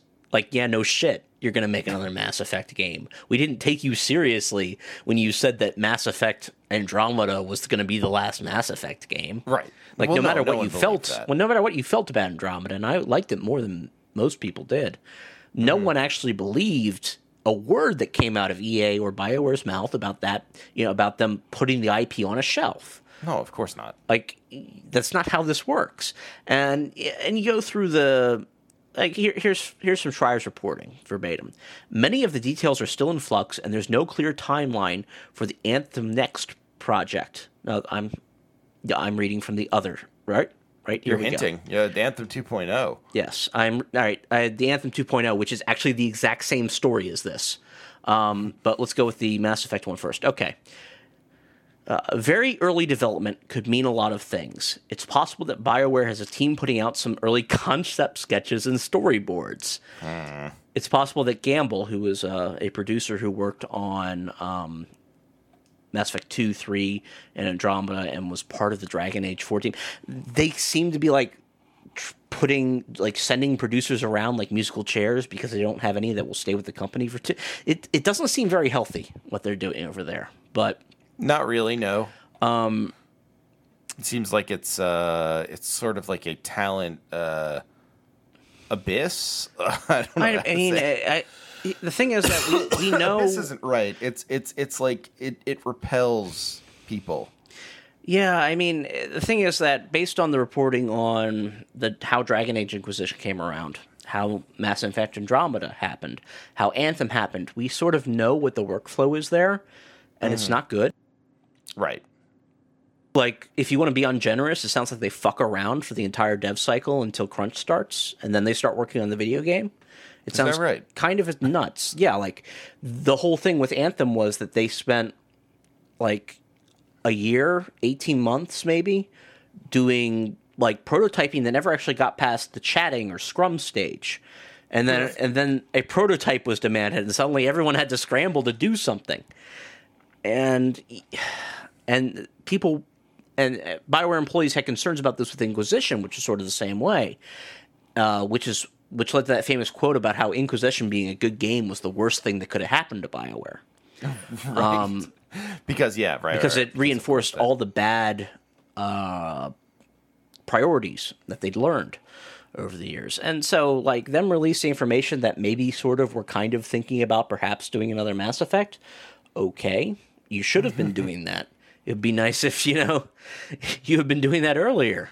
I mean, I think this is like a trial balloon. Yeah. I don't want to sound like Seth Abramson or anything like that, but it seems like a trial balloon for like figuring out where people are at with Mass Effect right now. Yeah. Where people are just like, are they still really angry about Andromeda? Do we still have all that backlash? Or people still think it's like a joke? Are we talking about like the weird faces and everything? And then like, if that's not what people are talking about, then we can feel a lot more comfortable about doing a Mass Effect game. I think more to the point, you are correct in saying that like, if you are not thinking of doing a Mass Effect game, you are like doing it completely wrong. Yeah. I mean, and this was on Saturday, I believe. Friday, a report came out that BioWare is also planning a complete overhaul for Anthem. Now, I just want to, like, now that we've talked about the Dragon Age 4, a Mass Effect game, and redoing Anthem, those are 3 AAA projects that this seems like a lot studio, which is, I think at this point, BioWare Edmonton and a Texas studio. Austin? BioWare Austin? Well, one of those studios will just take on 2 games. It's fine. Make it the Edmonton. BioWare one. There's Austin. nothing to do there anyway. So they've got 2 studios, I believe, Edmonton and Austin. 3 AAA games at the same time. Okay. But the thing with Anthem is that no one's really sure what it's going to be. Is it going to be like a Realm Reborn type thing where the entire project like is collapsed and redone? Is it going to be a No Man's Sky type thing? Is it going to be? I don't even know if it's going to be called Anthem 2.0 or Anthem Next. This sounds like another trial balloon. Yeah, for sure. Especially with Anthem, where like they are hoping someone says like Anthem, cool. Like, Yeah, I loved the concept. No one loved the concept. It's great to hear that someone's gonna redo it. Honestly, if you just called it Mass Effect Anthem, this would be a better sell. If that was like, as bad as that game was, if it was a Mass Effect game, I bet people would be more interested in you fixing it. Yeah, that's true. I think like the thing about Anthem though is it is a game that never was quite good enough to actually make people excited about it. Mm-hmm. Like anyone who was excited about it just had investment in it already and wanted to like it. No Man's Sky had a player base even before it redid everything. Final Fantasy XIV had a player base, and both player bases wanted the games redone. and are pleased, I think for the most part, that they are. But Anthem doesn't have anyone who cares if it's, new or not. Like it feels like this is the opposite of Trial Balloon, where they want people to say like, ooh, and take this news really seriously, as opposed to with Mass Effect, where it's like, oh, hey, Mass Effect, I totally forgot about Mass Effect. Yeah, that'd be neat. Yeah. Like they kind of want two different things here in an ideal world, and I think they're probably going to get the Mass Effect one and not the Anthem one. Yeah, and it's funny. The Kotaku article has this sort of snide aside. In parentheticals is. All right, this is the start of the third paragraph. The one thing that's for sure is that BioWare has not abandoned Anthem, despite the recent breathless declarations that the game is dead. Open parentheses, there are few better ways to get views on YouTube than declaring Anthem to be dead. Close parentheses. Possibly true. But those are the only people who care about Anthem now. That's it. Like, it's only the people on YouTube declaring it dead that care. Everyone else has just moved on. Like, there's no silent majority here. No one is like clamoring for Anthem. No one is like hoping that Anthem comes back. I think like your biggest hope for Anthem, if you're EA and BioWare, is that someone like me, who like especially at that point, because I hadn't been playing Final Fantasy, like it was like an MMO like idiot, and basically playing it and going like, oh cool, like I like the flying, which is my whole read on Anthem. Like the flying fun. And like you're hoping that people like me play it and you go like, oh great, like they think the flying's fun. Good news, because we can definitely do more of that in the update. And if they're really interested, they'll come back to it. But A, flying isn't enough to make that happen, and B, there weren't a lot of dum-dums like me who wanted to play the game because like the flying felt good. And I think as a result, you're basically like, you could have done it if it was a Destiny thing and you had a hardcore fan base that were disappointed, but you could win back. You don't have a casual or hardcore fan base with Anthem. It's over. Yeah. And I mean,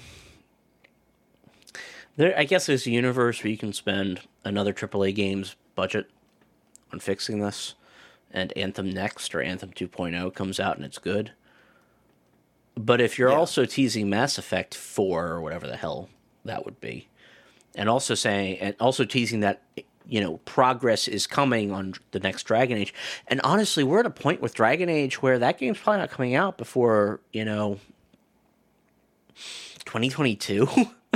Yeah. I mean, it's absolutely not. It's going to be 8 years between Dragon Age games because you fucked up your workflow so bad. Because, you got distracted by this Anthem thing, and it was a disaster.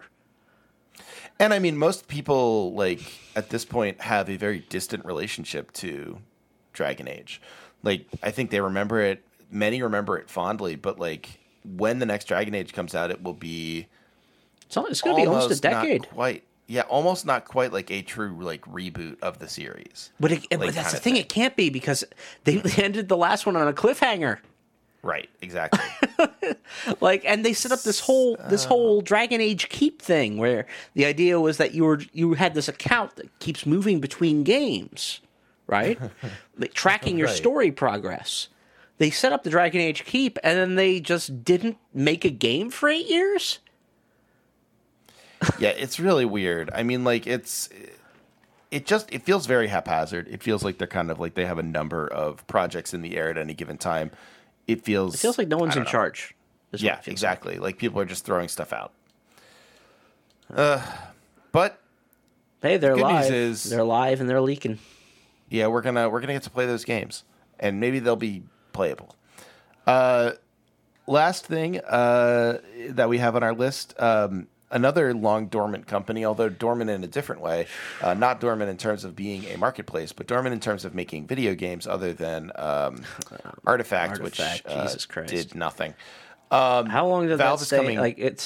Did that stay in the public consciousness longer than Anthem? Because at least we had Anthem to make fun of. We haven't even made fun of Artifact. Artifact came and went within 2 days. Yeah. It was very bad. Very rough. Valve is talking about making a new Half-Life game. Mm-hmm. What kind of VR Half-Life game? Yeah. Half-Life Alex? I mean, Alex is a cool character. Yeah. No, sure. That's fine. Are you going to be playing as her? I don't think you're going to be playing as her. I mean, I don't know. You're playing as VR. Not only is this going to be a VR game, it's going to be a VR-only game, which is funny for a multitude of reasons. The first being that VR is... that wave broke and started rolling back some 16 months ago. Mm-hmm. It's been a while. I think it's been more than a year since VR was actually, because there was this idea that enough people are going to adopt VR that it would somehow bring down the money threshold you'd have to buy into to do VR, and maybe make it so you didn't have to have a 30 square foot place in your apartment / house that you could just turn into a VR studio, which no one has in 2019 except people age 55 and up. Yeah, I mean, it's basically I don't really understand why. You know what? I do understand why, because people see it as still a profit mover, like a profit space where they can make some money, and if they finally make the one game that really hits, then they can make a ton of money. But honestly, I feel like the philosophy at work there is that dumb shit happens all the time. That's the theory behind the profit motive of things like VR or that Juicero thing or half of Silicon Valley's output, which is if you just throw enough shit out there, dumb shit happens all the time, something will become popular. Yeah, I think the idea of the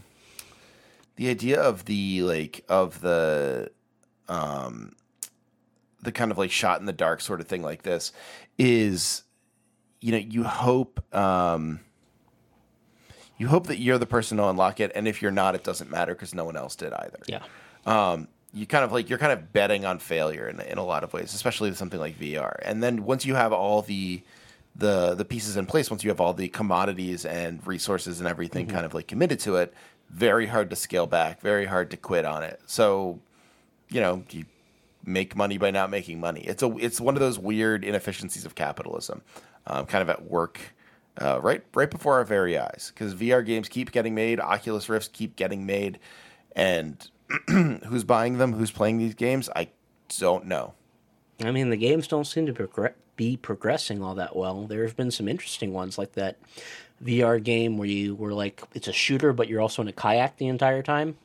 I believe we discussed that before because it's such a cool concept. But it's a great concept.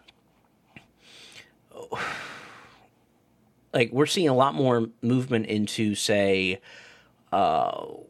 integrated, Stadia, for instance, doing Just Dance stuff or Just Dance stuff in general, where you're moving around, you're jumping around you're sort of like you would in VR, but it's the phone that's tracking everything. Right. It's the phone that's doing haptic feedback. It's the phone that's doing, all of the gyroscopic tracking and all that shit. Because a phone is not only half the cost of a VR setup, but also it does other things in your life. Yeah, you don't just have it on the floor. And I think if Valve is, I don't know what Valve's doing here. I mean, I was going to say if Valve's trying to make VR hit with a Half-Life game that people are going to want to buy, so they buy the Steam VR. But I really don't think that's going to happen. No. I really don't think they think that's going to happen. I don't know what they're doing with Alex VR. I think it's plausible that maybe they're just out of ideas. Maybe this is really something that they think is going to hit. Maybe they have an amazing design. I mean, the writer and main devs of Half-Life 2 are long gone from Valve. Yep. But we know what Half-Life Episode 3 is going to be because the guy who wrote it, after he left Valve, posted it, basically, with the names changed. Yeah. It, to be honest, didn't sound very good. But, Well, these things happen.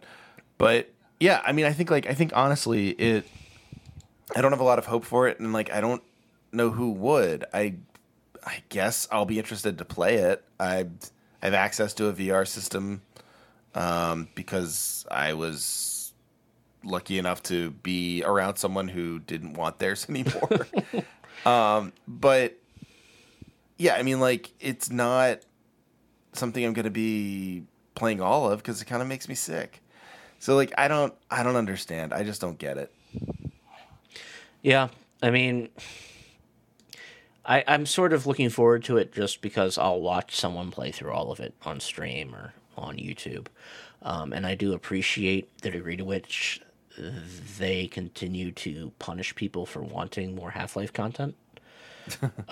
Because the only way, and I said this on Twitter, the only way you're going to get Half-Life 3 is if Disney decides to buy Valve. Yeah. And then you'll get more Half-Life content than you ever wanted, and most of it's going to be boring pap. Said like someone who was once wanting content that Disney then bought. Yeah. Weird how that happens. Weird that Disney bought the Baltimore Orioles. No, I didn't want that content. Fuck that content. No one wants No one that wants content. that content. Oh well. Well, we'll see what it's like. I don't know. I'm sure we'll all play the new Half-Life here or there. I can't imagine anyone's going to be that excited about it. John, what are you playing recently? I am like 28 hours into Star Wars Jedi Fallen Order. You're in the end game. That's an impressive amount of time. Yeah, it's fantastic. It's kind of odd because the game was sort of appeared to be from the footage that was shown, and also from the footage from what you play for the first like hour of the game. It's sort of like an Uncharted Star Wars game. A lot of traversal, a lot of That's cool. walking and talking, but it's not. It's a Dark Souls game. Okay. It's a Dark Souls game with Metroid elements. So You're basically like, I know a number of listeners who will be just like freaking out at this like rampant genre tossing around.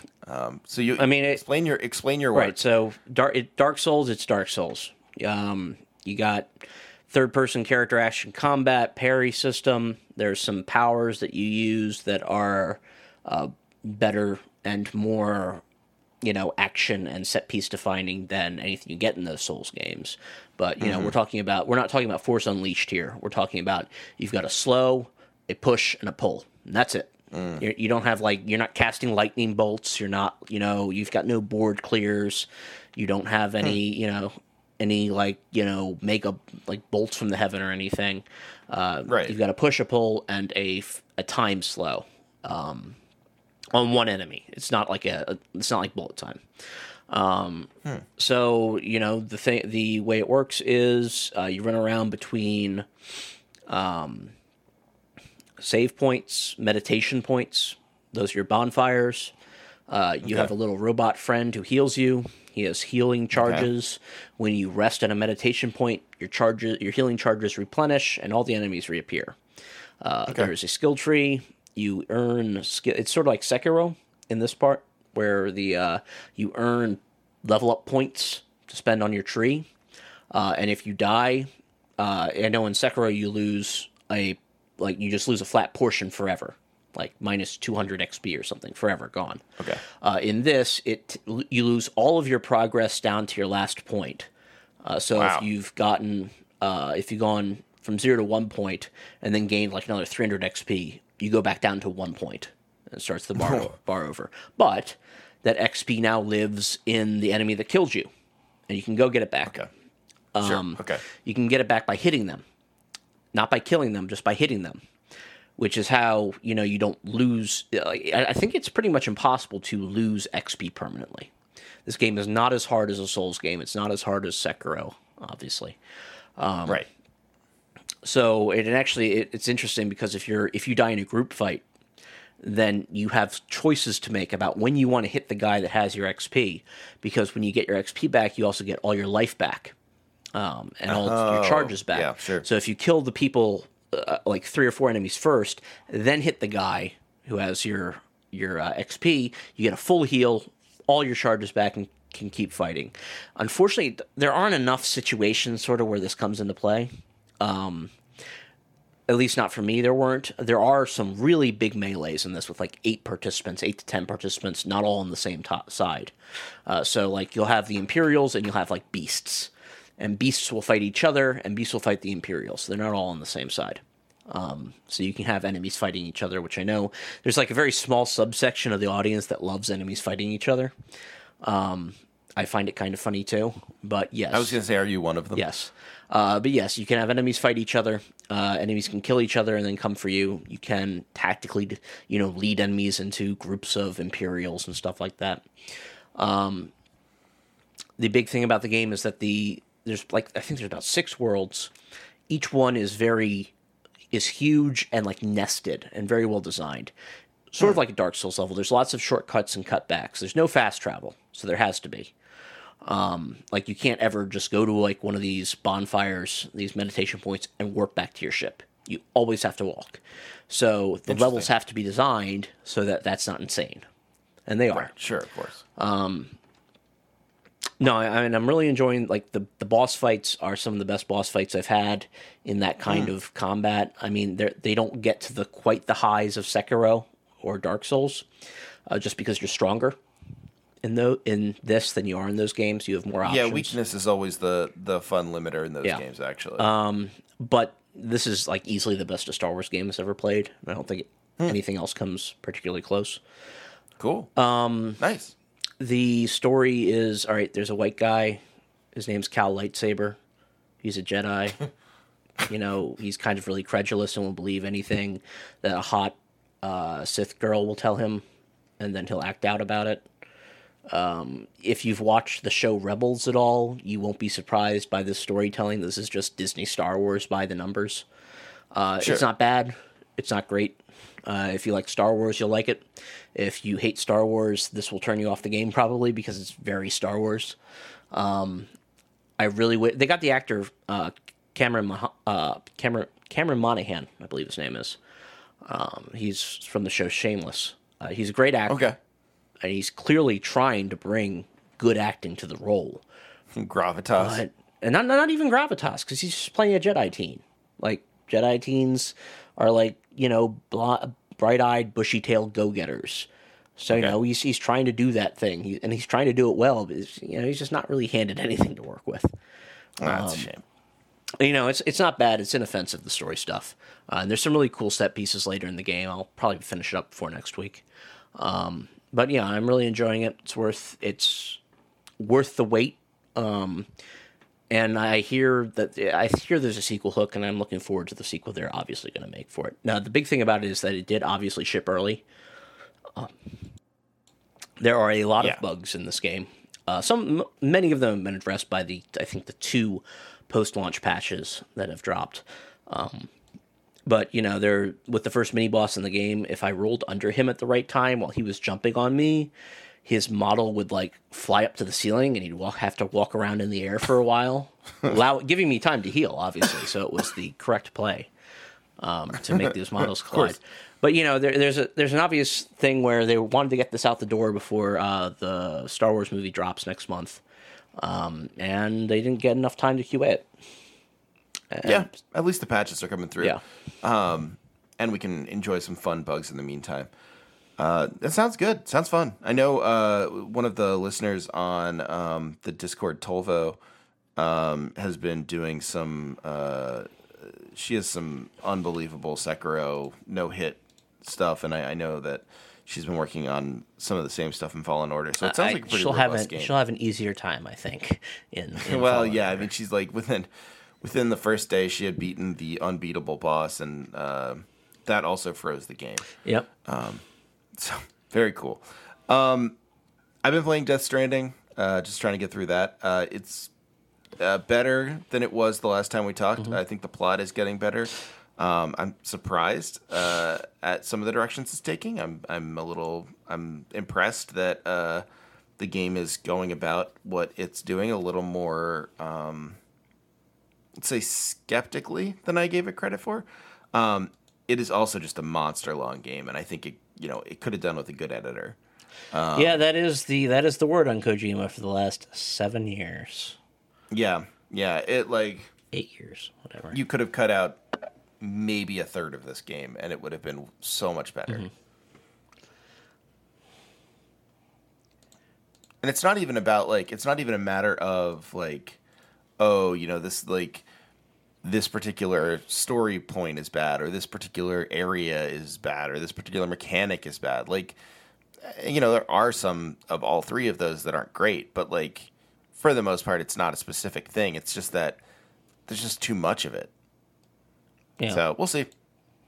I'm looking forward to beating it this week so I can write about it. Hell yes. And Yeah. I'm looking forward to clearing out Fallen Order so I can reinstall Dragon Age Inquisition and play through it again. Ah, excellent. Thank you, BioWare. Time to play that again. You have a real problem. Yes, I do. Well, John, thank you for being here tonight. And at John Bernhard, anything coming out through the pipe? Nope. You getting anyone to write for you? Anyone you're writing for? No, I mean there's some stuff, some irons on the fire, but there's always irons on the fire. All right. Well, let us know when they burst into flame, and I'll talk to you soon. Yep. Thank you. Night. Have a good night.